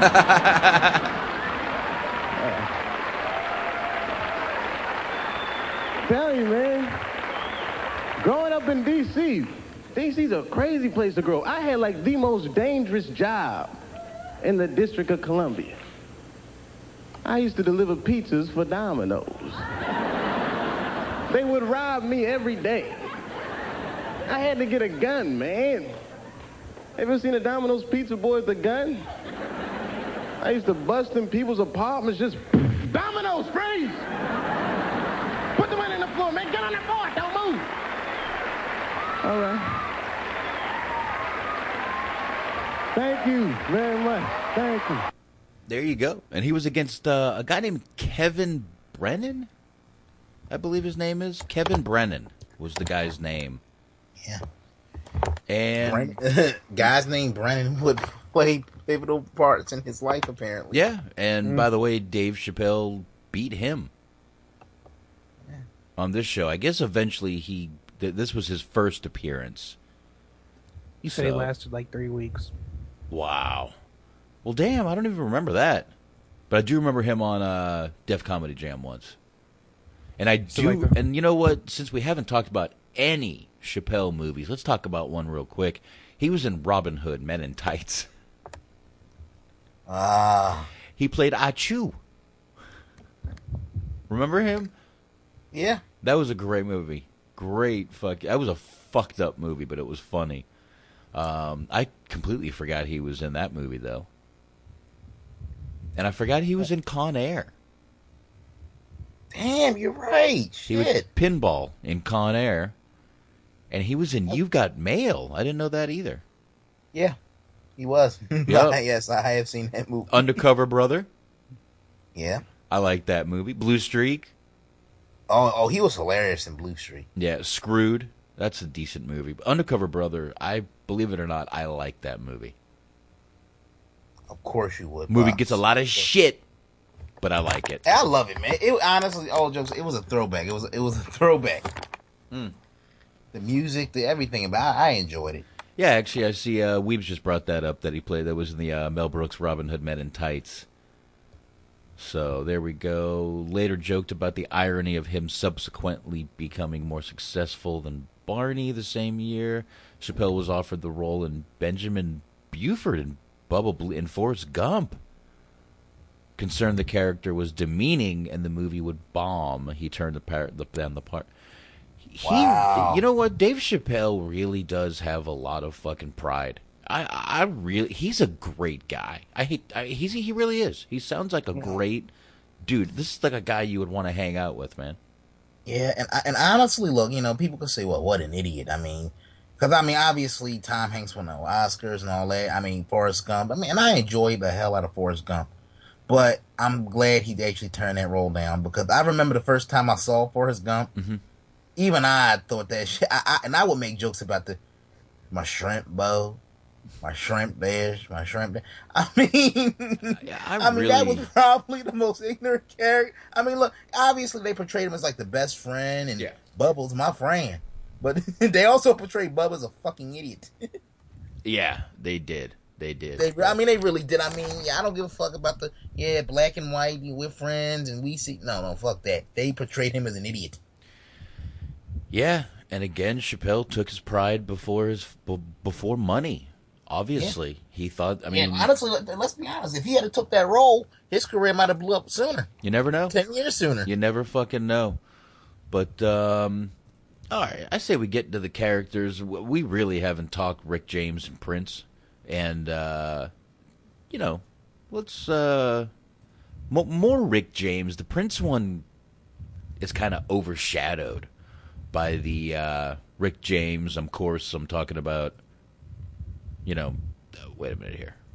Unmute. There we go. I'm Rick James, bitch. That became, obviously, his main catchphrase.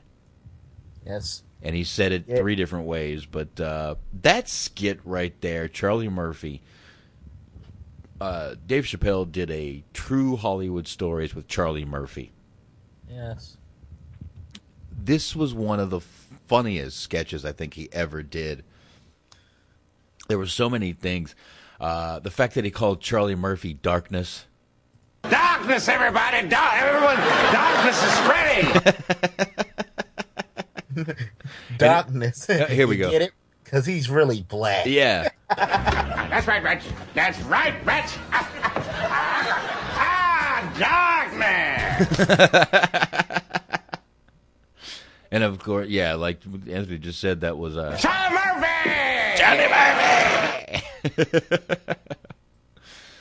But another famous line from that movie, we all know from that movie, that sketch was, cocaine's a hell of a drug. And for the listeners out there, that was in fact the real Rick James. May he rest in peace. Yes, it was. He died shortly after this, actually. Yeah, this might. It's not obvious. I'm not laughing at the fact that he died, but did this brought relevancy back to Rick James' career? Yeah, you could debate what kind of relevancy, but it definitely put his name back out in the spotlight. Yes, it did. But let me see here. What other things do I have here? Hold on, let me go here. I got a bunch from that character, obviously, because that character was so big for him. Let's see. Evil mother, black magic, darkness. Let's see. Oh, the stick. Here we go. The stickiest of the icky. The sticky. You want to smoke with Rick James, bitch? Welcome to the Chinatown. A tang-a-tang-tang, a tang-a-tang-tang-tang. I wish I had more hands so I could give those titties 4 thumbs down. This is a celebration, bitch. Smack it.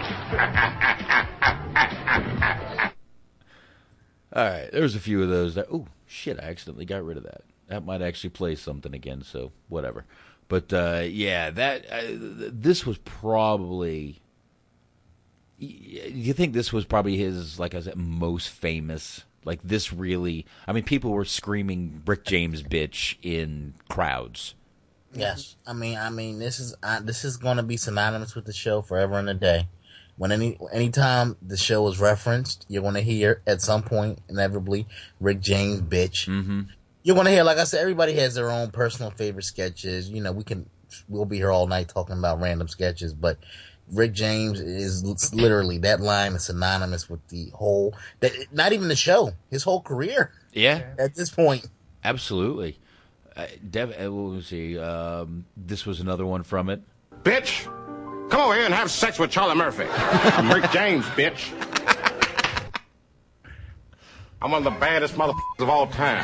One of the best singers and one of the best looking motherfuckers you've ever seen. Hold my drink, bitch. Well, yeah, just listening to Charlie Murphy tell this story, and Rick James agreeing with, obviously, one of the lines. Cocaine's a hell of a drug. But he's telling the story and he's confirming most of it, which is even better. But unfucking believable. Then he talks about how Rick James slapped him. Let me see. I'm sorry, Charlie Murphy. It was an accident. I was having too much fun. I'll offer you a truce. The stinkiest of the icky. You want to smoke with the old boy Rick James? But that was a great one. And then he ended up doing another one the next show, because that one obviously was popular. And he did Charlie Murphy meeting Prince. And he talked about Prince and the Revolution beating his ass in a basketball game. Yeah. Real quick, talk about the Rick James Sure. one. Yeah, let's that came out when I was in 8th grade, and you could tell real quick who was a fan of the show and who wasn't, because we would walk around like the very next day. It was like, what did the five fingers say to the face? And any time somebody didn't know the answer, we would fucking slap them. So many people got slapped that day. Oh, I forgot to play that one. Oh no, I didn't. I got it. All right. Yeah, you're right. Slap. Wait a minute. I didn't play that one. Where is it? I know I had it. Motherfucker. God damn it. I missed it. Also, real quick, two skits that I think we should talk about before we wrap this up. Mm-hmm. I actually forgot one of them, but when Keeping It Real goes wrong, and the Making the Band skit. Yeah, and we also, you're right, those two, and we also need to bring up great moments in hookup history. Oh shit, the Tupac skit. Oh yeah. Oh yeah. That was season 3. That was like one of the only worthwhile things about season 3, in my opinion. Was that the first or the second one on season 3? First episode. The first one on season 3. Give me a minute. I'll try to. I posted it in the Mixler chat. There's a list here of all the skits and all the episodes when they happened. Oh, you did? And it's weird. I don't even know why they can. Did Smart? Wasn't that last DVD like the lost episodes, because it was only like 3 episodes? That was the only one I didn't buy. I have the first season. I have the second season. You said, "Fuck it, it's not Chappelle's show." No. It was not. It was Charlie Murphy and Darnell out there introducing stuff from that shit. So let's see. Let me get this Tupac one here. They basically were doing like a live shoot interview about why Dave wasn't there. Yeah, exactly. I think at one point Donnell goes, "I'm not rich bitch anymore. I'm broke bitch." Yeah, but you know what? Broke They also bitch. That's how they ended the show. And they also showed a lot of skits that kind of showed leading up to Dave leaving. They did the one where, everybody was asking him for money and charging him more for things, and you could almost see him breaking down. Yeah, exactly, breaking down. Exactly. It was almost, what do they say? Art imitating life. Yeah, that's pretty much what it was art imitating life. Yeah. In this whole show. Oh, God, he did that. He did Chuck Taylor one more time. So. Yeah, and the funny thing is about those last couple episodes, because I actually do have all of the episodes, but I very rarely go back to watch those last episodes, because as funny as some of the skits are, it's like you said, it's art imitating. Like, they're almost kind of eerie to watch, because you could almost see, like, in his face, even though they're going for comedy. Mm-hmm. If you look at the man's eyes, you could tell, like, it's like some of the shit they had him doing in those last few skits was just like, because he even did interviews and basically said he didn't. I think he was a tidy bowl man in one, and I think that was the one that kind of set him off. Yeah, I don't remember, but I've got the thing that Smark was just talking about, the Tupac episode here. Yes, one of my favorites. T-shirts 2 for $10, man. Hold on here. Tupac lives! Let's just say his lyrics were a little bit before their time.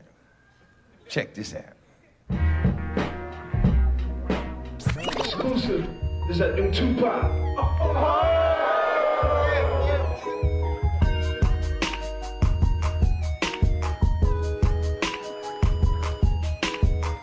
Listen close as life turns its pages. Machiavelli here kicking rhymes for the ages. Seen things in stages.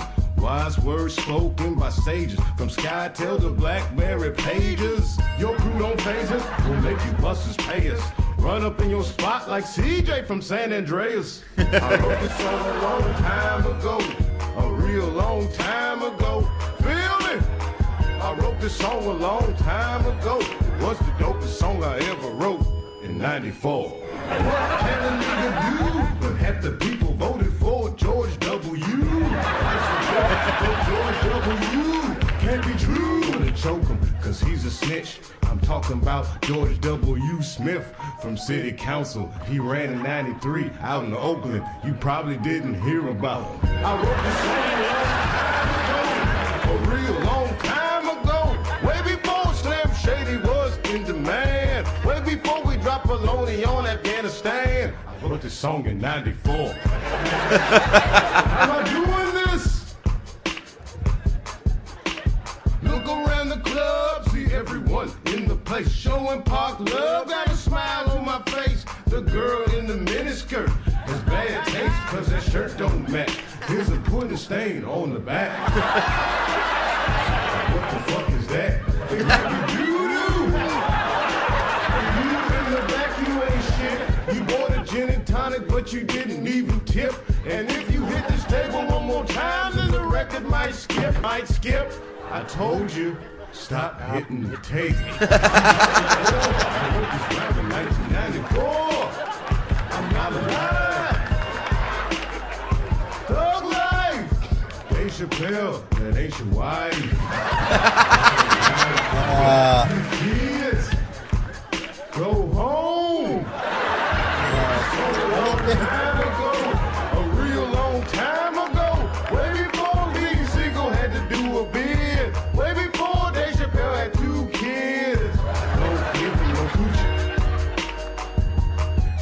Tupac, rest in peace. Oh, God. The only thing that could have made that skit funnier, in my opinion, is fucking Facebook and Twitter references. Yeah. That would have did it for me. And then follow it up with way back in 94. Oh, God. That was a great... literally, we could probably play every episode. So speaking of, like, while we're talking about that, like a musical skit, a lot of the musical guests he had were fucking amazing. Like, if you look at, there's a lot of people, they just needed a lot. There was like, Mos Def was on one episode. Mm-hmm. De La Soul, Black Star, The Roots. He had Kanye West on before he went fucking nuts. Like Erykah Badu, Wyclef. There was so many great musical guests. Mm-hmm. You know what Mos Def was on? He was on. He did a musical performance, but he also did the racial draft. Oh no! He was on NYPD Blue. Was yeah. Actually, he did like 5 or 6 episodes of NYPD Blue. Yeah, he did. Yes, he's a very talented guy. He is, man. Yeah, it's just a lot of these New York guys, dude. New York is like another L.A., but all the actors in the New York shows are all the same. So that's why I can wrap most of them to NYPD Blue. But yeah, you want to play some one of the great moments in hookup history, guys?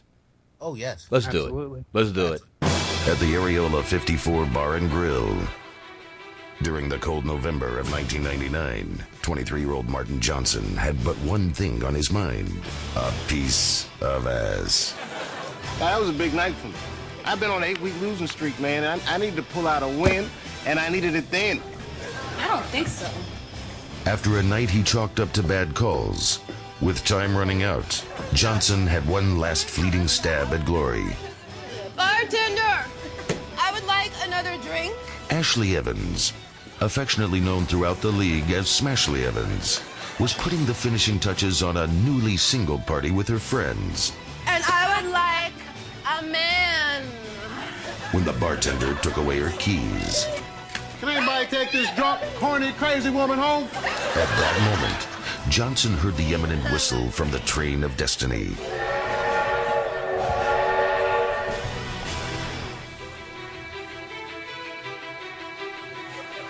He's shucking and driving. As the pass went up, Johnson sprung into action. It was Jimmy Mackey's 9th interception of the year, living up to his reputation as one of the bad boys of the league. Johnson was crushed. But they say perseverance is the hallmark of a champion, and Martin Johnson had it in spades. After a night of bad calls, Johnson finally got a penalty in his favor. Johnson employed a trick play, one he hadn't used since his high school days. Hey, you forgot your scarf. But it wasn't her scarf. Young Ashley didn't even own a scarf, but was too drunk to realize it. Take me home. Yes, I will. When opportunity and quick thinking meet, the way they did that fateful night. Good evening, sir. That's a great moment in hookup history. There you go. A great moment in hookup history. Yeah. Another great. And what was the other one you brought up, Smark? You brought up another one. There's that one. Yeah, making the band, and when keeping it real goes wrong.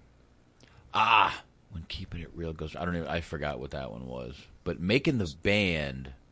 That's a long one, isn't it? Yeah, it is pretty long, but I mean, I didn't necessarily want you to play it. I just wanted to talk about it for a little bit, and it was fucking amazing. That was the problem. That's because me and Smart we talked about this off air. I think it was a couple days ago. Mm-hmm. That was probably the most accurate portrayal of Sean P. Diddy Combs that has ever been captured on film. I'm sorry.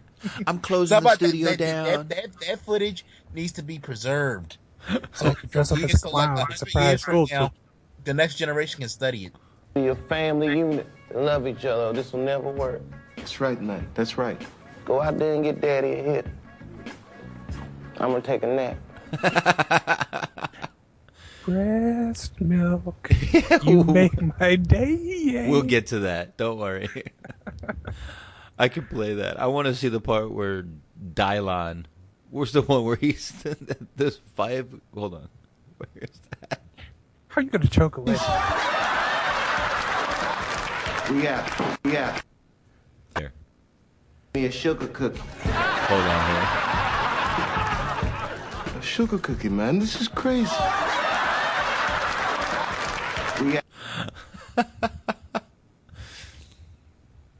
Whole time. Think about it. Dylon. Man, look, this is not what I got in the music business to be doing. To be a sugar cookie getter, you know, I'm a rapper. Who are the 5 best rappers of all time? Think about it. Dylon, and Dylon. Because I spit hot fire.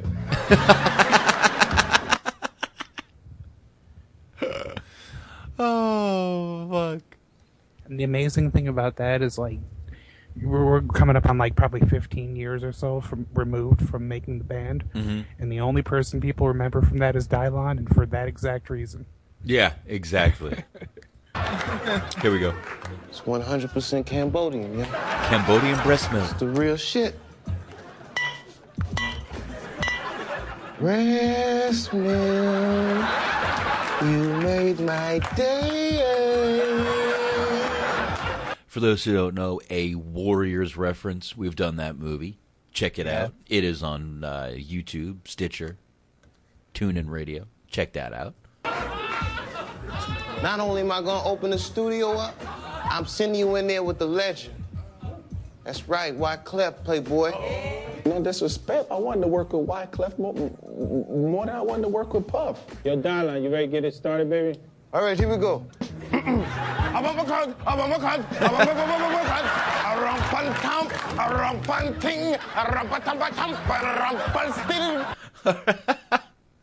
right, let's get to the breast milk song. Where is that? Did I miss it? Was it before he got the breast milk? I think it's after the Wyclef part. I'm looking for it here. And just because we talking about P. Diddy, I feel obligated contractually to say, take that.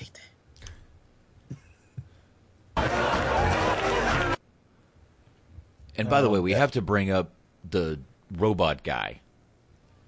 Every now and then, a guy you'd be sitting there and the guy would come down, he's just being a robot. Just doing the robot. And for some reason, like, Tyrone Biggums knew who he was. Yeah. He's like, oh shit, it's Carl. What's up, Carl? You know who that is? Who's that? That's Vanguard One's second cousin, twice removed. Nice. Nice. I can't find that song. I'm passing it probably, but anyway.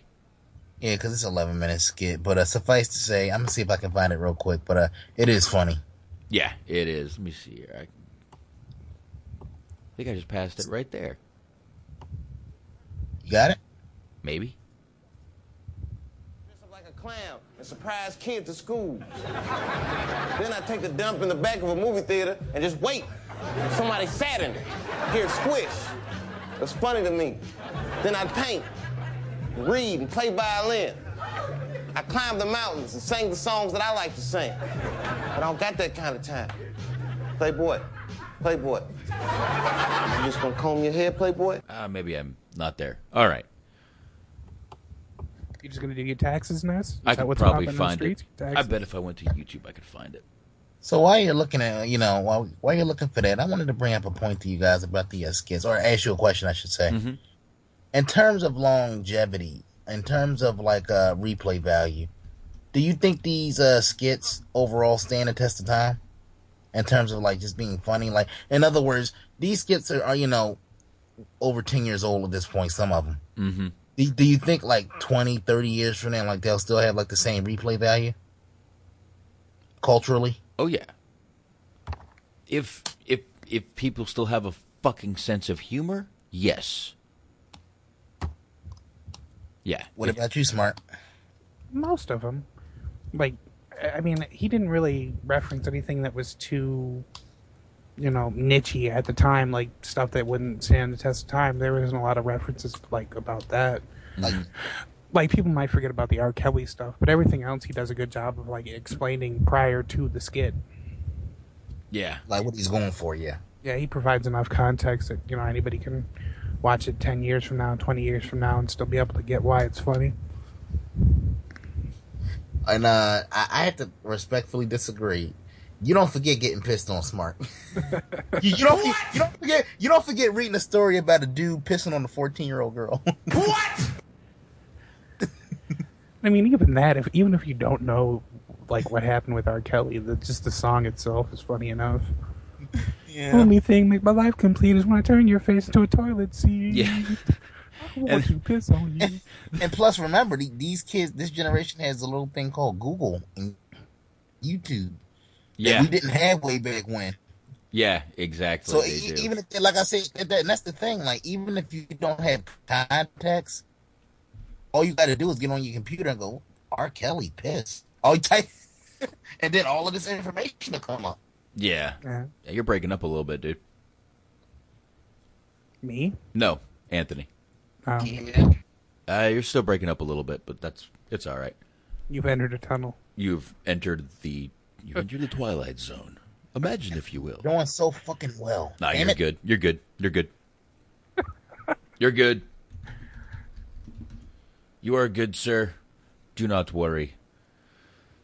You're back. But here, do you want to? We could play some Piss on You. Fuck it. Well, I mean, like, yeah, I feel like here, if we don't play it, it'd be like, what was all the fuss about? Here, the remix. I've got the remix here. It's 52 seconds. Yeah. Let's do it. Here.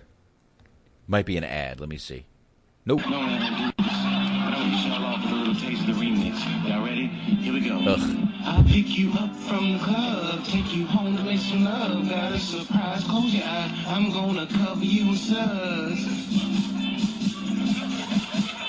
I'm gonna give you some poo-poo. I'ma give you some pee-pee. I'ma give you some poo-poo. I'm washing down some wee-wee. This is the remix edition of the song about pissing. I got the pee and leaking, and there's juice in the kitchen.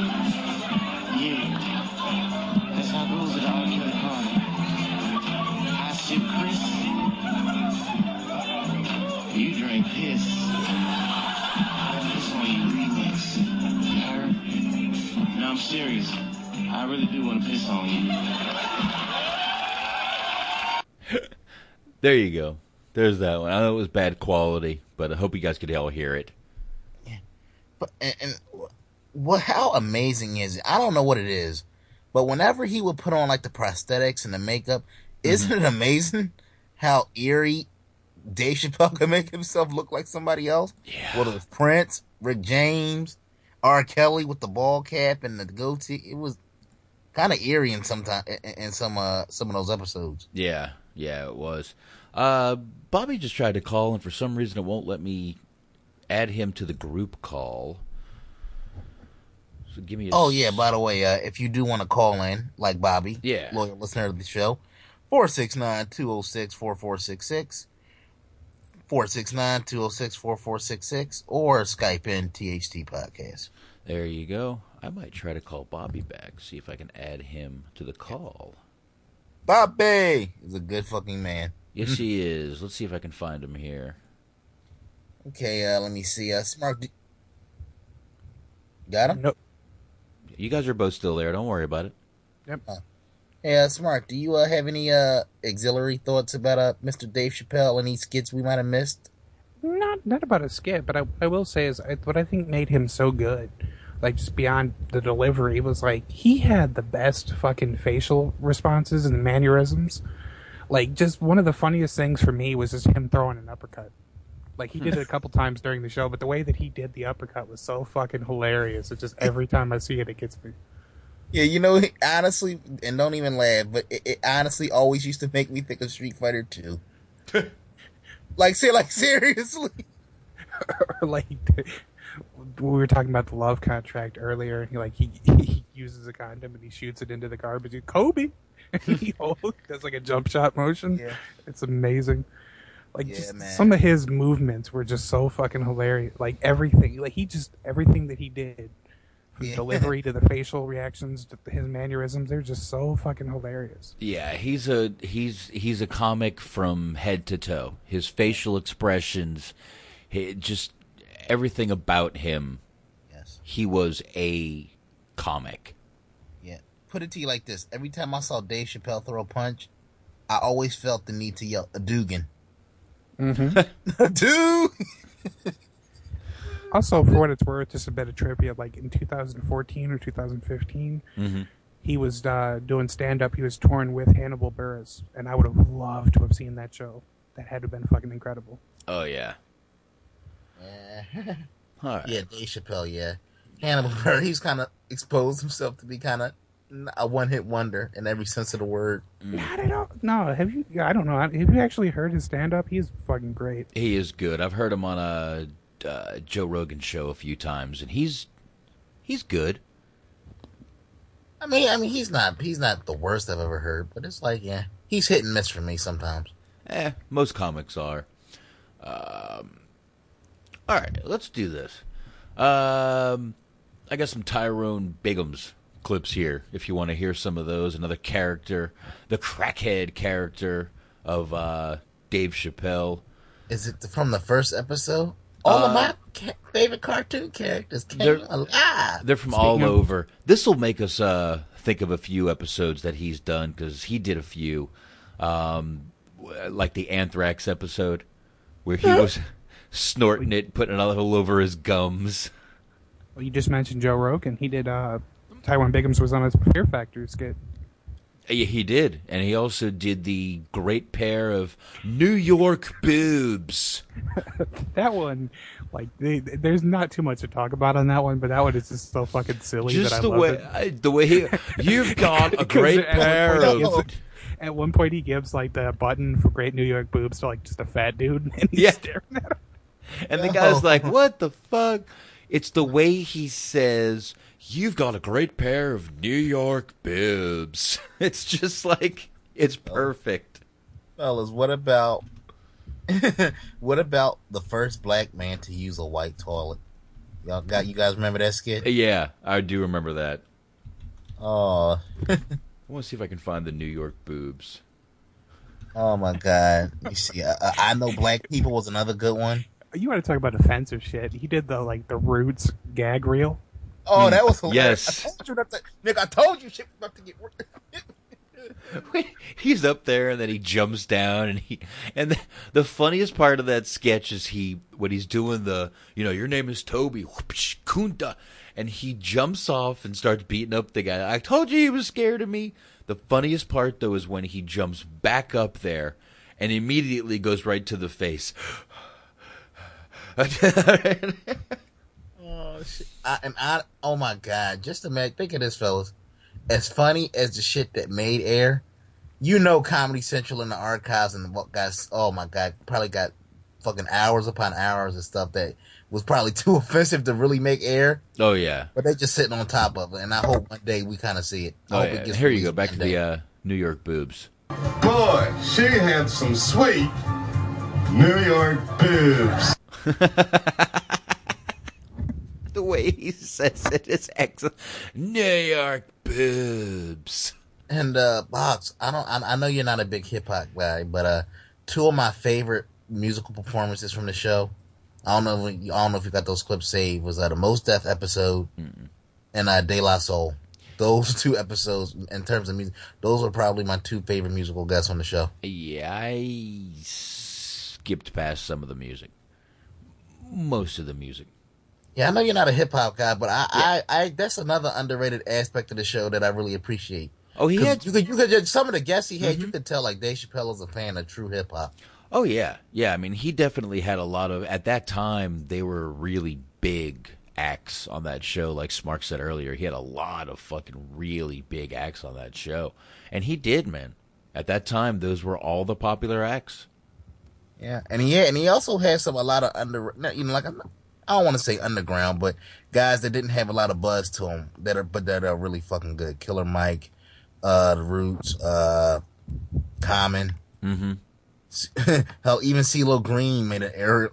He made an appearance in early 2004 before he kind of blew up. Wow. And Common now is another guy who's doing movies. So, yeah, he was in what was that movie? Now You See Me. Yeah, and he's done a couple more. Barbershop, the last one. Yeah, he's in the newest one. I haven't. Have you? Did you see the newest one? Yeah. You did. I mean, I get this is a little sidetrack. I mean, it's certain. I can already tell you're working so hard to try to defend this movie. Which one? The Barbershop? Yes. I'll watch it. But I'm not going to defend it at all. I just think certain movies don't need sequels. Definitely. I want to see. Look, I'm going to be honest, and I've said before, I like both Barbershops so far. I have not seen the new one. I probably need to check it out. Is it already on DVD? Oh yeah. Oh, okay. Then I'll get it. We'll leave it at that. Feds is listening. Always feel like somebody watching you, Box. Mm-hmm. So yeah, kind of every now and then, you know. Always feel like somebody's watching me. There you go. Now we were gonna play some Tyrone Biggums. Y'all want to do a little bit of Tyrone Biggums just to familiarize yourself? Let's see here. What do we got? Is this a 5 o'clock free crack giveaway? You know what dog food tastes like? Do you? It tastes just like it smells. Delicious. It's me, baby. It's Tyrone. Oh, God. Let's see. I got a few more here. Y'all act like crack is so bad. I got more. Of course, I have more. Let me see. Where's the one I want to do here? This to get us high for hours. I'm Tyrone Biggums. I heard that I can win a lot of money and I get a pig testicle done with all the fixings. You gotta play to win. Oh, a camera. Ooh, wait. What these buttons do? I want some crack. But now cocaine comes in a delicious shape. Red balls. Red balls. It gives me wings. Red Balls was another amazing fucking sketch, man. Another amazing one. Let's see. Hurry up, girl. I want to do my turn. Grab that penis. Suck them juices off. Suck it. Tons of fucking great ones from that one. I don't know if I got another one. Let's see. There's never back to Joe Rogan. I'm trying to get some crack rocks. Yeah, Joe Rogan was on what, 3 of these? 2 of these, maybe? Yeah, like 2. Yeah. And there's a part where he tells the kids, like he's speaking to the children, Mhm. he tells them how to get crack. Yes. It's like, now we all know that we can go see J-Net on the A side. He's telling the kids how to get crack, where to get crack, fucking everything. That again, that was a great character he came up with. Dave Chappelle really was fucking brilliant when it came to these characters. He really got into them. The Sam Jackson character, we played that whole sketch, but I mean, that was another big one. I heard people in bars doing that. Bill Burr was saying on his podcast that Dave was screaming so loud that his fucking eardrum started bleeding. Dude, yeah, well. No, I can't stop yelling, because that's how I talk. You ain't never seen my movies. That's why. So, yeah, that was another. This character was great, though. This Sam Jackson character. I loved this fucking sketch. So, like I said, man. Yeah, I don't know. Dave Chappelle, he just was like that cool teacher that taught you when you didn't even realize you were learning shit. Mm-hmm. If that's another way to kind of look at it. Like, you honestly, like, especially now, like, when you were looking at it when you were younger, if you were like high school age, middle school, you probably didn't really get the significance of what you were watching at the time. Yeah. That only comes with age and time. But looking back on some of this stuff, as, like I said, over the top and hilarious as some of it was, if you really pay attention and really watch and pay attention to what he's saying, it's fucking brilliance, man, literally.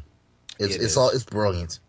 And we brought up the player haters earlier, the player haters. So here's a few from that just to familiarize ourselves here. The player haters ball gives us an opportunity to hate on a diverse array of mock-ass mocks, trick-ass mocks, punk bitches and skip-scap skanks and scallywags.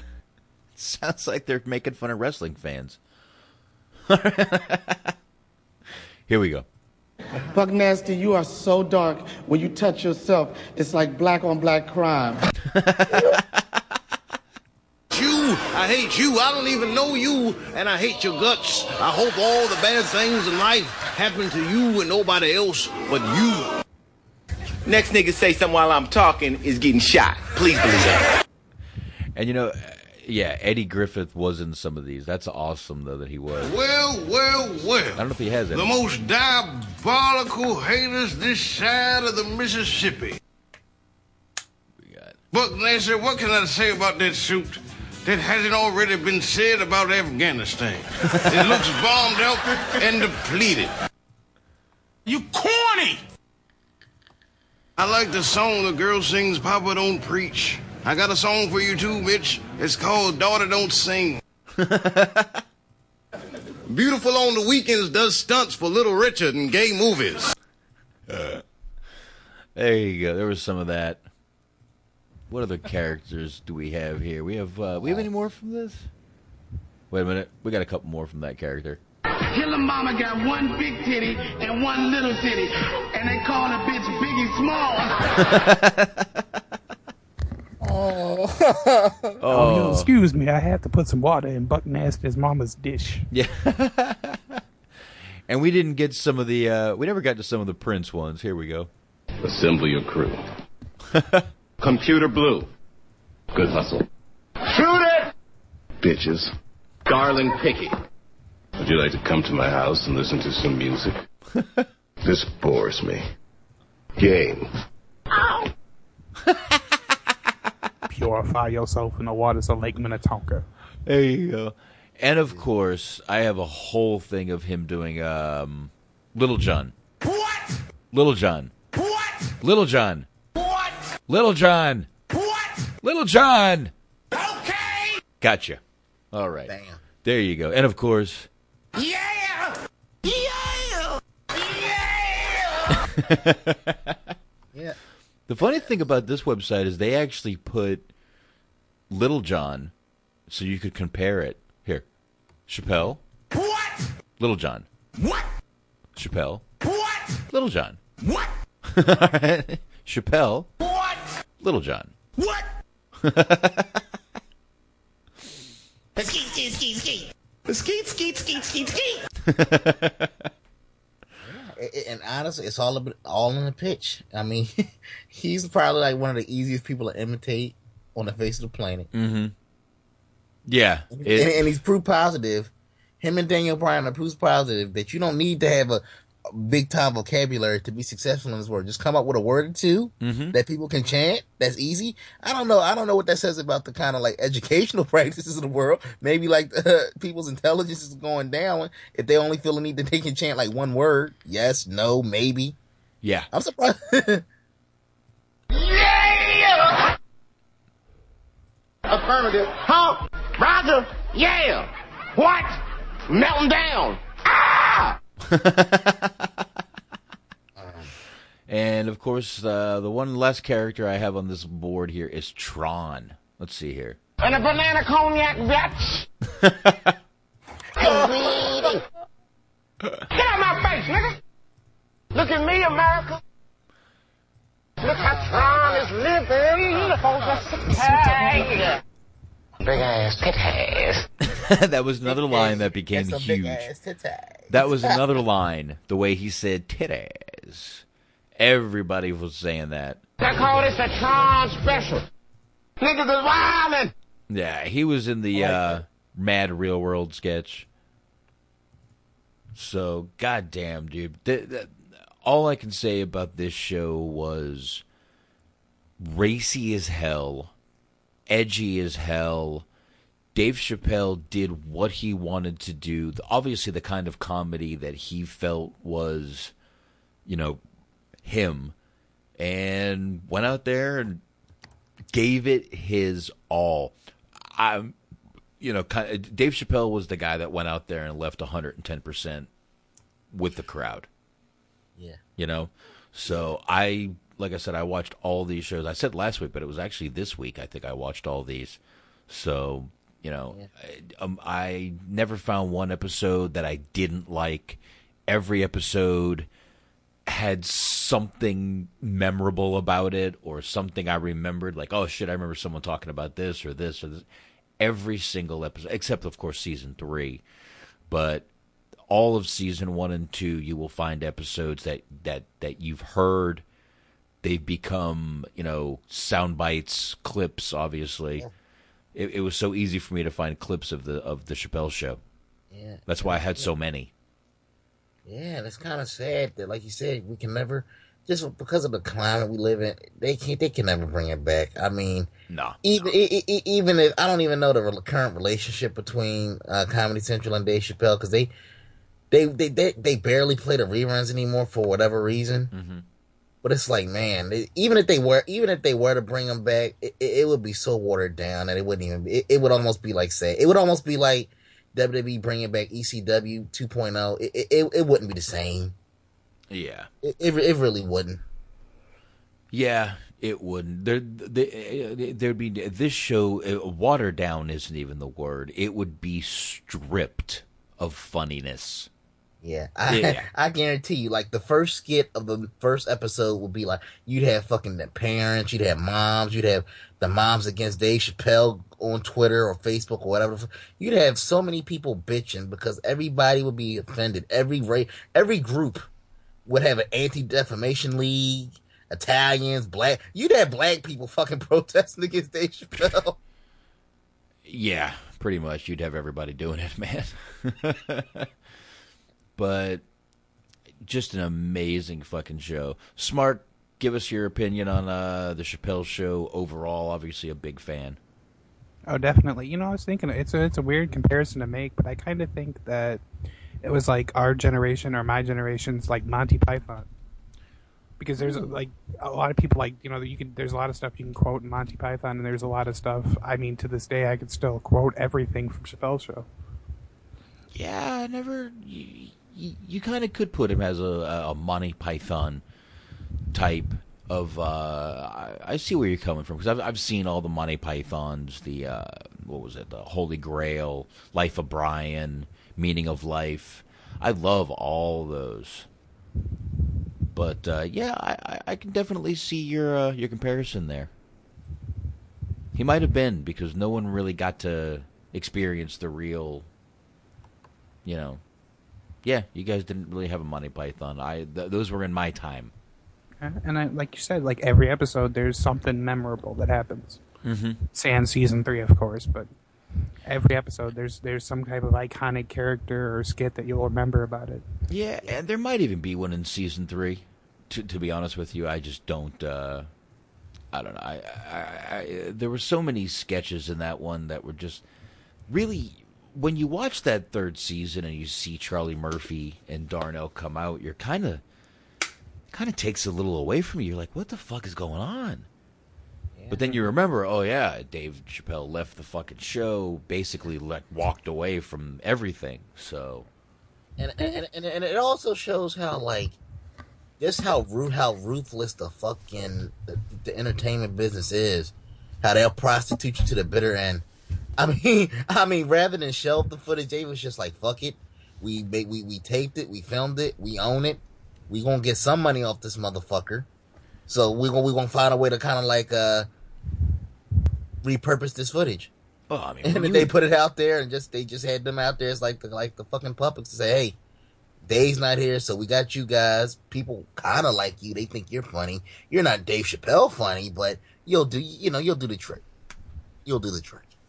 Yeah, pretty much. But again, going back to the fact that he walked out on that much money, I would go with more respect for him doing it. In my, that's my opinion. Some people are going to absolutely look at that as, holy shit, what a crazy motherfucker. He must have lost his fucking mind. I look at it as, like I said, a self-pride thing. The guy holds a lot of, dignity. And you really can't fault him for standing up for something he believes in. Yeah. Yeah. So, yeah, he walked away from the show. But, yeah, even, my memory sucks. We all know this. But even season 3, I'm sure, had a few things in it that were really good that I just don't remember. Yeah, it wasn't bad. It just was sad, because a little final 2 cents on this piece here. I feel like, in a weird way, Chappelle's Show was the end of an era for just a strong black presence on TV. Now, just hear me out here, because the 90s into the early 2000s, there was a strong, heavy emphasis on black people, just like ensemble shows that were based around African Americans. And then somewhere along the way, it stopped. Now, look, you can debate, well, some things were, buffoonery, coonery, whatever, what have you. But the point was, it was a strong presence, and it was versatile.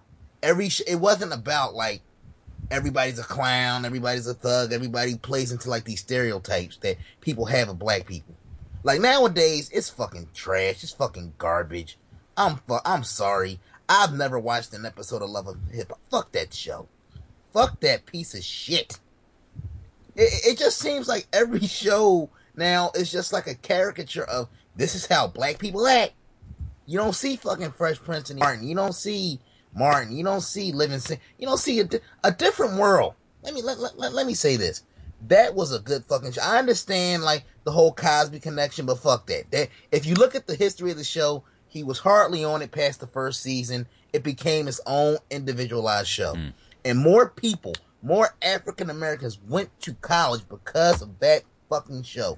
And then it's like all of a sudden, we can't have niggas going to school. We can't have niggas going to school, so we gotta cancel that shit. Fuck you. More different world, less Love and Hip Hop. Fuck that, what's FIFA? What the fuck is that bitch name? Fifi, Faye, fuck that shit. Real Housewives of Miami, suck my dick. Meanwhile, that show crushes Raw every week. No, yeah, that's an creative process. WWE's creative process. I'm serious because that's like I said, I haven't, but that people showed me. But that show's a fucking embarrassment. I'm sorry, it's a fucking embarrassment. Pretty bad. It is pretty bad. I've never watched it. I've seen a few clips here and there, and I'm kind of surprised because I watched Total Bellas the other day, which I gotta watch it. Actually, the episode is on YouTube. I heard you going off on the yeah. I'm planning on bringing it up Sunday on the wrestling show, so I won't bring it up tonight. But I did watch Total Bellas, and holy fuck! Apparently, doesn't make him look very good. I should say no, John, no. No, not at all. He's a fucking freak. And I know that, the show is scripted. It's a written show. I know. I'm not stupid. But listen, John Cena's not fucking, look, this is not De Niro. John Cena. Nobody's that good. John Cena's acting chops aren't that good. You know what I mean? Come on. His acting chops aren't that good. This is not something that John Cena can pull off. So, I believe the guy's just really a fucking freak. What's his is his, and don't touch it.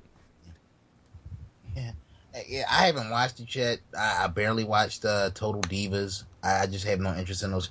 But it's kind of funny that WWE will. I don't know if maybe they don't have a choice in the matter, but I'm actually surprised they would actually sign off on letting Cena, that poster boy, be portrayed in a negative light. Especially if you watch him on WWE's television. Oh, it's all about the kids and the charities and moms and apple pie, and you see him on this show, and he kind of comes across as a douche. That's kind of like weird that they would sign off on it. Clearly you would think he would have to go to WWE and say, maybe we shouldn't show this shit. Definitely. Yeah, there definitely would have to go to, they would definitely have to do that. I don't understand why they would do it either, because he's a douchebag in this fucking show. He literally treats Daniel Bryan like he's a little bitch. Hey, but I guess, like I said, we'll save it all for Sunday. But I will say this: Daniel Bryan, you could tell he's a savage, man. Like, people say that he can't talk this, that. Daniel Bryan gives zero fucks, and when he really wants to, he can fuck your self-esteem up. Yeah, he really can. Yeah, but he really didn't. He didn't lay into Cena or anything like that. But, by the end of the show, I'm not going to say he was standing up to him, but he was definitely sticking up for his wife, Brie, who, let's face it, Brie's the better looking Bella just because of the person she is. Nikki is a sad human being. I'm sorry. They're both sad. They really are. Like, they are where they are because they fucked a bunch of people. I understand they're both not great, but if, you had to choose, it'd be great if you could put, the thoughts of Brie into Nikki's ass, because Nikki's got a great ass, but Brie is, more down to earth. And maybe Daniel Bryan made her that way, but yeah. I don't know. People always put over Brie as the nice one, and that may be. She definitely comes across that way just based on how she lives and how she carries herself. She doesn't say stupid shit like it's a struggle to pay my fucking phone bill and all of this shit. People don't know how hard I work getting on planes and paying my T-Mobile bill. Fuck you. But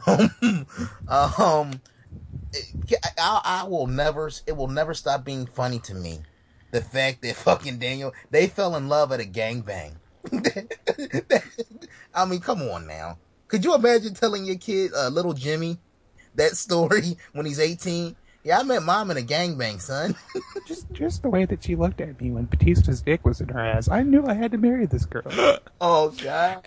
The way she arched that back and went, oh Lord, that 360 she did. Oh well, I don't want to go. I don't want you to put those kind of thoughts of your mom in your head. But it was the way she looked up at Seamus when he was fucking her face, and she had those eyes. Those eyes were beautiful, child. On the positive, Daniel Bryan can teach both of them body training at the same time. You're supposed to use the toilet, not somebody's face, Brie. Oh God! Now, how funny would it be, like, you know, if Sheamus and Daniel Bryan, they kind of hanging out one day? I wonder, does that come up sometime? Like, hey, how's Brie doing? Oh, I know how she's doing. Yeah. Like, I mean, how do you have conversations with a dude that you know fucked your wife at some point, and you was there, you was like, I don't know. That's just like, I don't know. I'm willing to bet. That's why I fucked your wife, you bearded motherfucker. I'm willing to bet that doesn't come up much in conversation. I mean, still, like, even if it doesn't come up in conversation, just to see the dude on a regular basis would just fuck my head up. Like, ugh. That would suck big time.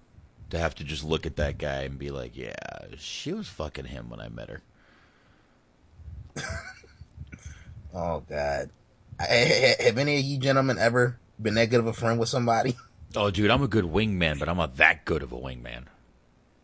No, I could honestly say, I guess I don't have the worldly experience to say that I've dated somebody after seeing them get gangbanged. Yeah. Like I said, I'm a decent wingman, but that's just crazy. Let's see. Smart posted a highlight from season 3 in here. Let me check that out real quick. Give me a second. As we get back to the show. Yeah, you can definitely play it. It's like 20 seconds. Yeah, I'm just getting something to. I'm actually the R. Kelly "Piss on You," so we can play that at the end of the show here. Also, real quick, if anybody in the chat has something that they want us to cover before we wrap it up, go ahead and let us know. Yeah, definitely. Here, let's play this quick 17-second. Give me a second here. Quick 17-second skit that Smart played. Here we go. And now a hip-hop news break with Chuck Taylor. Hello, I'm Chuck Taylor. Today, critics say that Dre fell off. How, nigger, his last album was The Chronic. Jesus. He did a couple of those in the hip-hop news breaks where he's just like, he presented hip-hop lyrics as news stories, and that was great. Yeah, he listen, he was a brilliant guy. It looks like he's back to doing some sort of stand-up. Anthony said that every now and then he just shows up at clubs and they let him up there because he's fucking Dave Chappelle. But I wouldn't either, and I really hope he starts doing more. I'd like to see Dave Chappelle make a big comeback in a big way, to be honest. Yes. Yeah, the world needs a Dave Chappelle comeback more than a fucking the world Chris does Tucker need comeback. does definitely need a Dave Chappelle comeback. I hope he comes back with the same kind of humor he did on this kind of show. The world could use a lightening up. He has Ferguson material. Like, he's done a bit about Ferguson. You guys need to check it out on YouTube. I don't have a link directly, but there is plenty of things for him to talk about right now, and he talks about all of them. Good, man. He should listen. He I don't know. This is the kind of guy you want doing comedy. It was funny he did Gallagher because, you know, Anthony brought up what's Black Gallagher's favorite game? Black Gallagher. I know, it was funny he did the Black Gallagher though, because he is, you know, Anthony mentioned Seinfeld earlier, and Seinfeld really did sort of take Gallagher's gimmick and run with it. Gallagher was the observational humorist, the observational comic, until, you know, he really got deep into some of his stuff. He was very political. So Dave Chappelle sort of is the Black Gallagher. It was ironic that he did it because he kind of is that Black Gallagher guy with the observational humor, and that's kind of who Seinfeld is. So really, it's the same sort of, you know, thing there. It's it was very weird that he did that character. Because it's almost fucking true. So, I don't know. What else we got, guys? Oh, you just... I don't know if this is the same clip that Mark was talking about, but I actually did find a YouTube clip of Dave Chappelle talking about Ferguson and gay protests. Yeah, it is. There's a quick commercial. Let me hit mute real quick and pass the commercial. It's a 30-second commercial. So give me a second to pass, or actually about 30 seconds. Oh, skip, and here we go. Speaking of Black Gallagher, It's beautiful. he had his he had his delivery down to a fucking science. Like, he was so good at being able to emulate what Gallagher did. Like, the whole cadence. Yeah. Osama bin Laden, we're like Osama bin Laden. Yeah. He did. He really did. And I'll tell you what, and like I said, he really was sort of that Black Gallagher. Observational humor, over the top. Gallagher did a little more, well, how should I put this? Popcorn, bubblegum humor. Yeah, he was a safe guy. Well, at that time, that's what was making the money. So, let's quickly check this out. I'm not going to play all 2 minutes of it, but we'll see what we got here. I imagine a lot of people here are very rich. Is that true? Yeah, this quality is really bad. Yeah, I don't know. I actually it's in like super mono. So search it out, guys. It's he's got some more stuff. Just basically type in Dave Chappelle 2014, 16. Yeah, because for some reason I had some clips on standby. Now this one I actually never watched. Maybe Smart can give us a little bit of background on it. But apparently, Dave Chappelle, he dissed Key and Peele. They've been doing my show for 5 years. Have you seen this skit, Smart? I actually I haven't seen it yet, but I did see it while I was searching YouTube for clips. I'm really interested about it. Yeah, I'm actually going to pull it up. Give me 1 second. Are those you guys for a second. Okay, those aren't the guys I'm thinking of. Okay. They did like the Family Matters skit, the substitute skit. I know who the one guy is. The bald guy, I definitely know who he is. He's been in a ton of things. That's Keegan-Michael Key. That's right, Key. Right. The other guy is Jordan Peele. They were on Mad TV together. That's how they got their start. Then they moved on from there.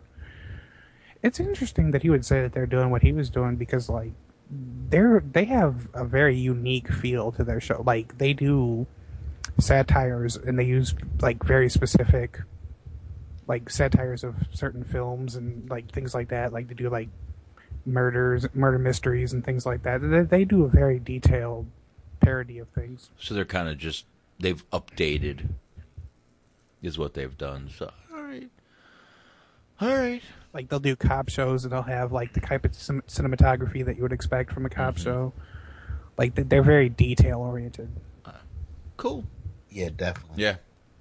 I did post a clip, by the way. It's a minute and a half. Let me see here. Let me go to it real fast.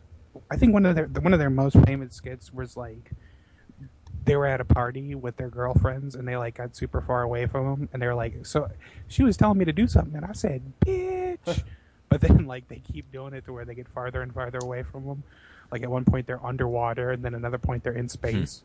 It's like, I said, bitch. Jeez. Let's see. Let me check the quality on this real quick. Peele do my show for the last 5 fucking years. Wu-Tang. Wu-Tang.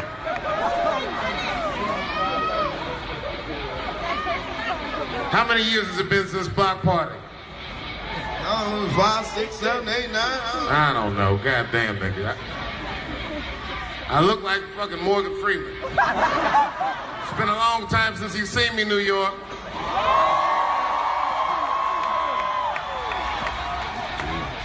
You know I'm just stalling. And Black Lives do matter. Fucking crowd is amazing. Say that.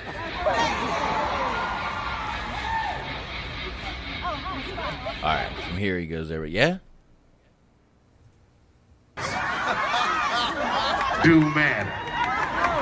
And the best way to show people that Black Lives Matter is to live a good black life. As Kanye West once said, my life is dope, and I do dope shit. Hey, yeah. This is Dave Chappelle, man. This is a legend. New York City. Wow, he's kind of doing the Jim Brewer thing where he's mixing the music and the comedy, huh? Yeah. That basically what he's doing with this little deal here is kind of like similar to what he did to Dave Chappelle's Block Party. Right. But Jim Brewer does that heavy metal comedy and all that shit where he's got a band behind him, and cool, good for him. I definitely want to see more of Dave Chappelle, and it looks like we will. Yeah. Because he's coming back. He's probably he's probably in a place where he can just pick and choose his own spots, which is a good place to be. Yeah. So he lives modestly. I'm pretty sure that he still has plenty of that Comedy Central money sitting around. I would guess so. So on that note, you guys got anything else, or should we roll it from here?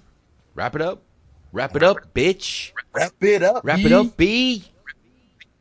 Let's wrap it up, I guess. THT Movie Review. You can find us on iTunes, TuneIn Radio, Stitcher Radio, YouTube, Twitter.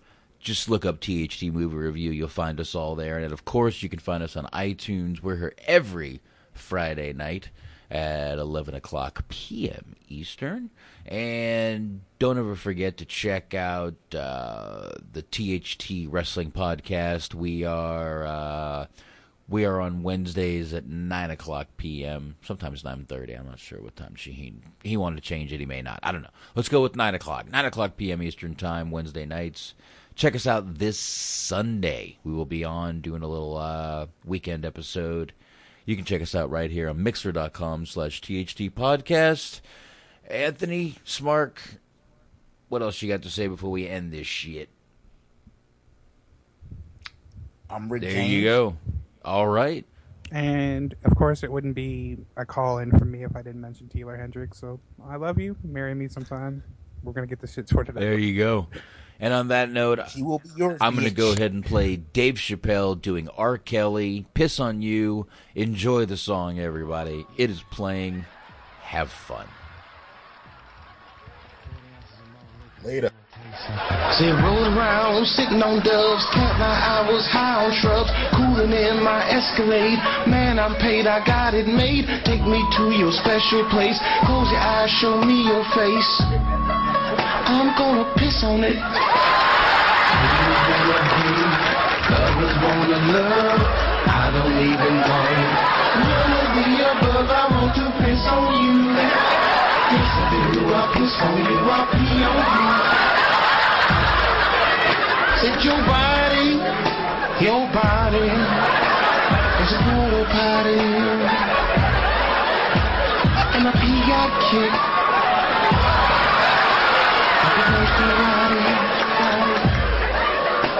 I'm gonna pee on you, drip, drip, drip, pee on you, it's on you, it's on you. You never feel quite the same when you get a whiff of my Hershey stains. I wanna poop on you too. I want to pee in your food. Only thing to make my life complete is when I turn your face to a toilet seat. I want to pee on you. Yes, I do. Yes, I do. I'll pee on you. I'll piss on you. Haters wanna hate. Lovers wanna love. I don't even want none of the above. I want to piss on you. Yes, I do. I'll piss on you. I'll pee on you. Won't you braid my hair? Won't you braid my hair? Before we start, I'm gonna fall on you.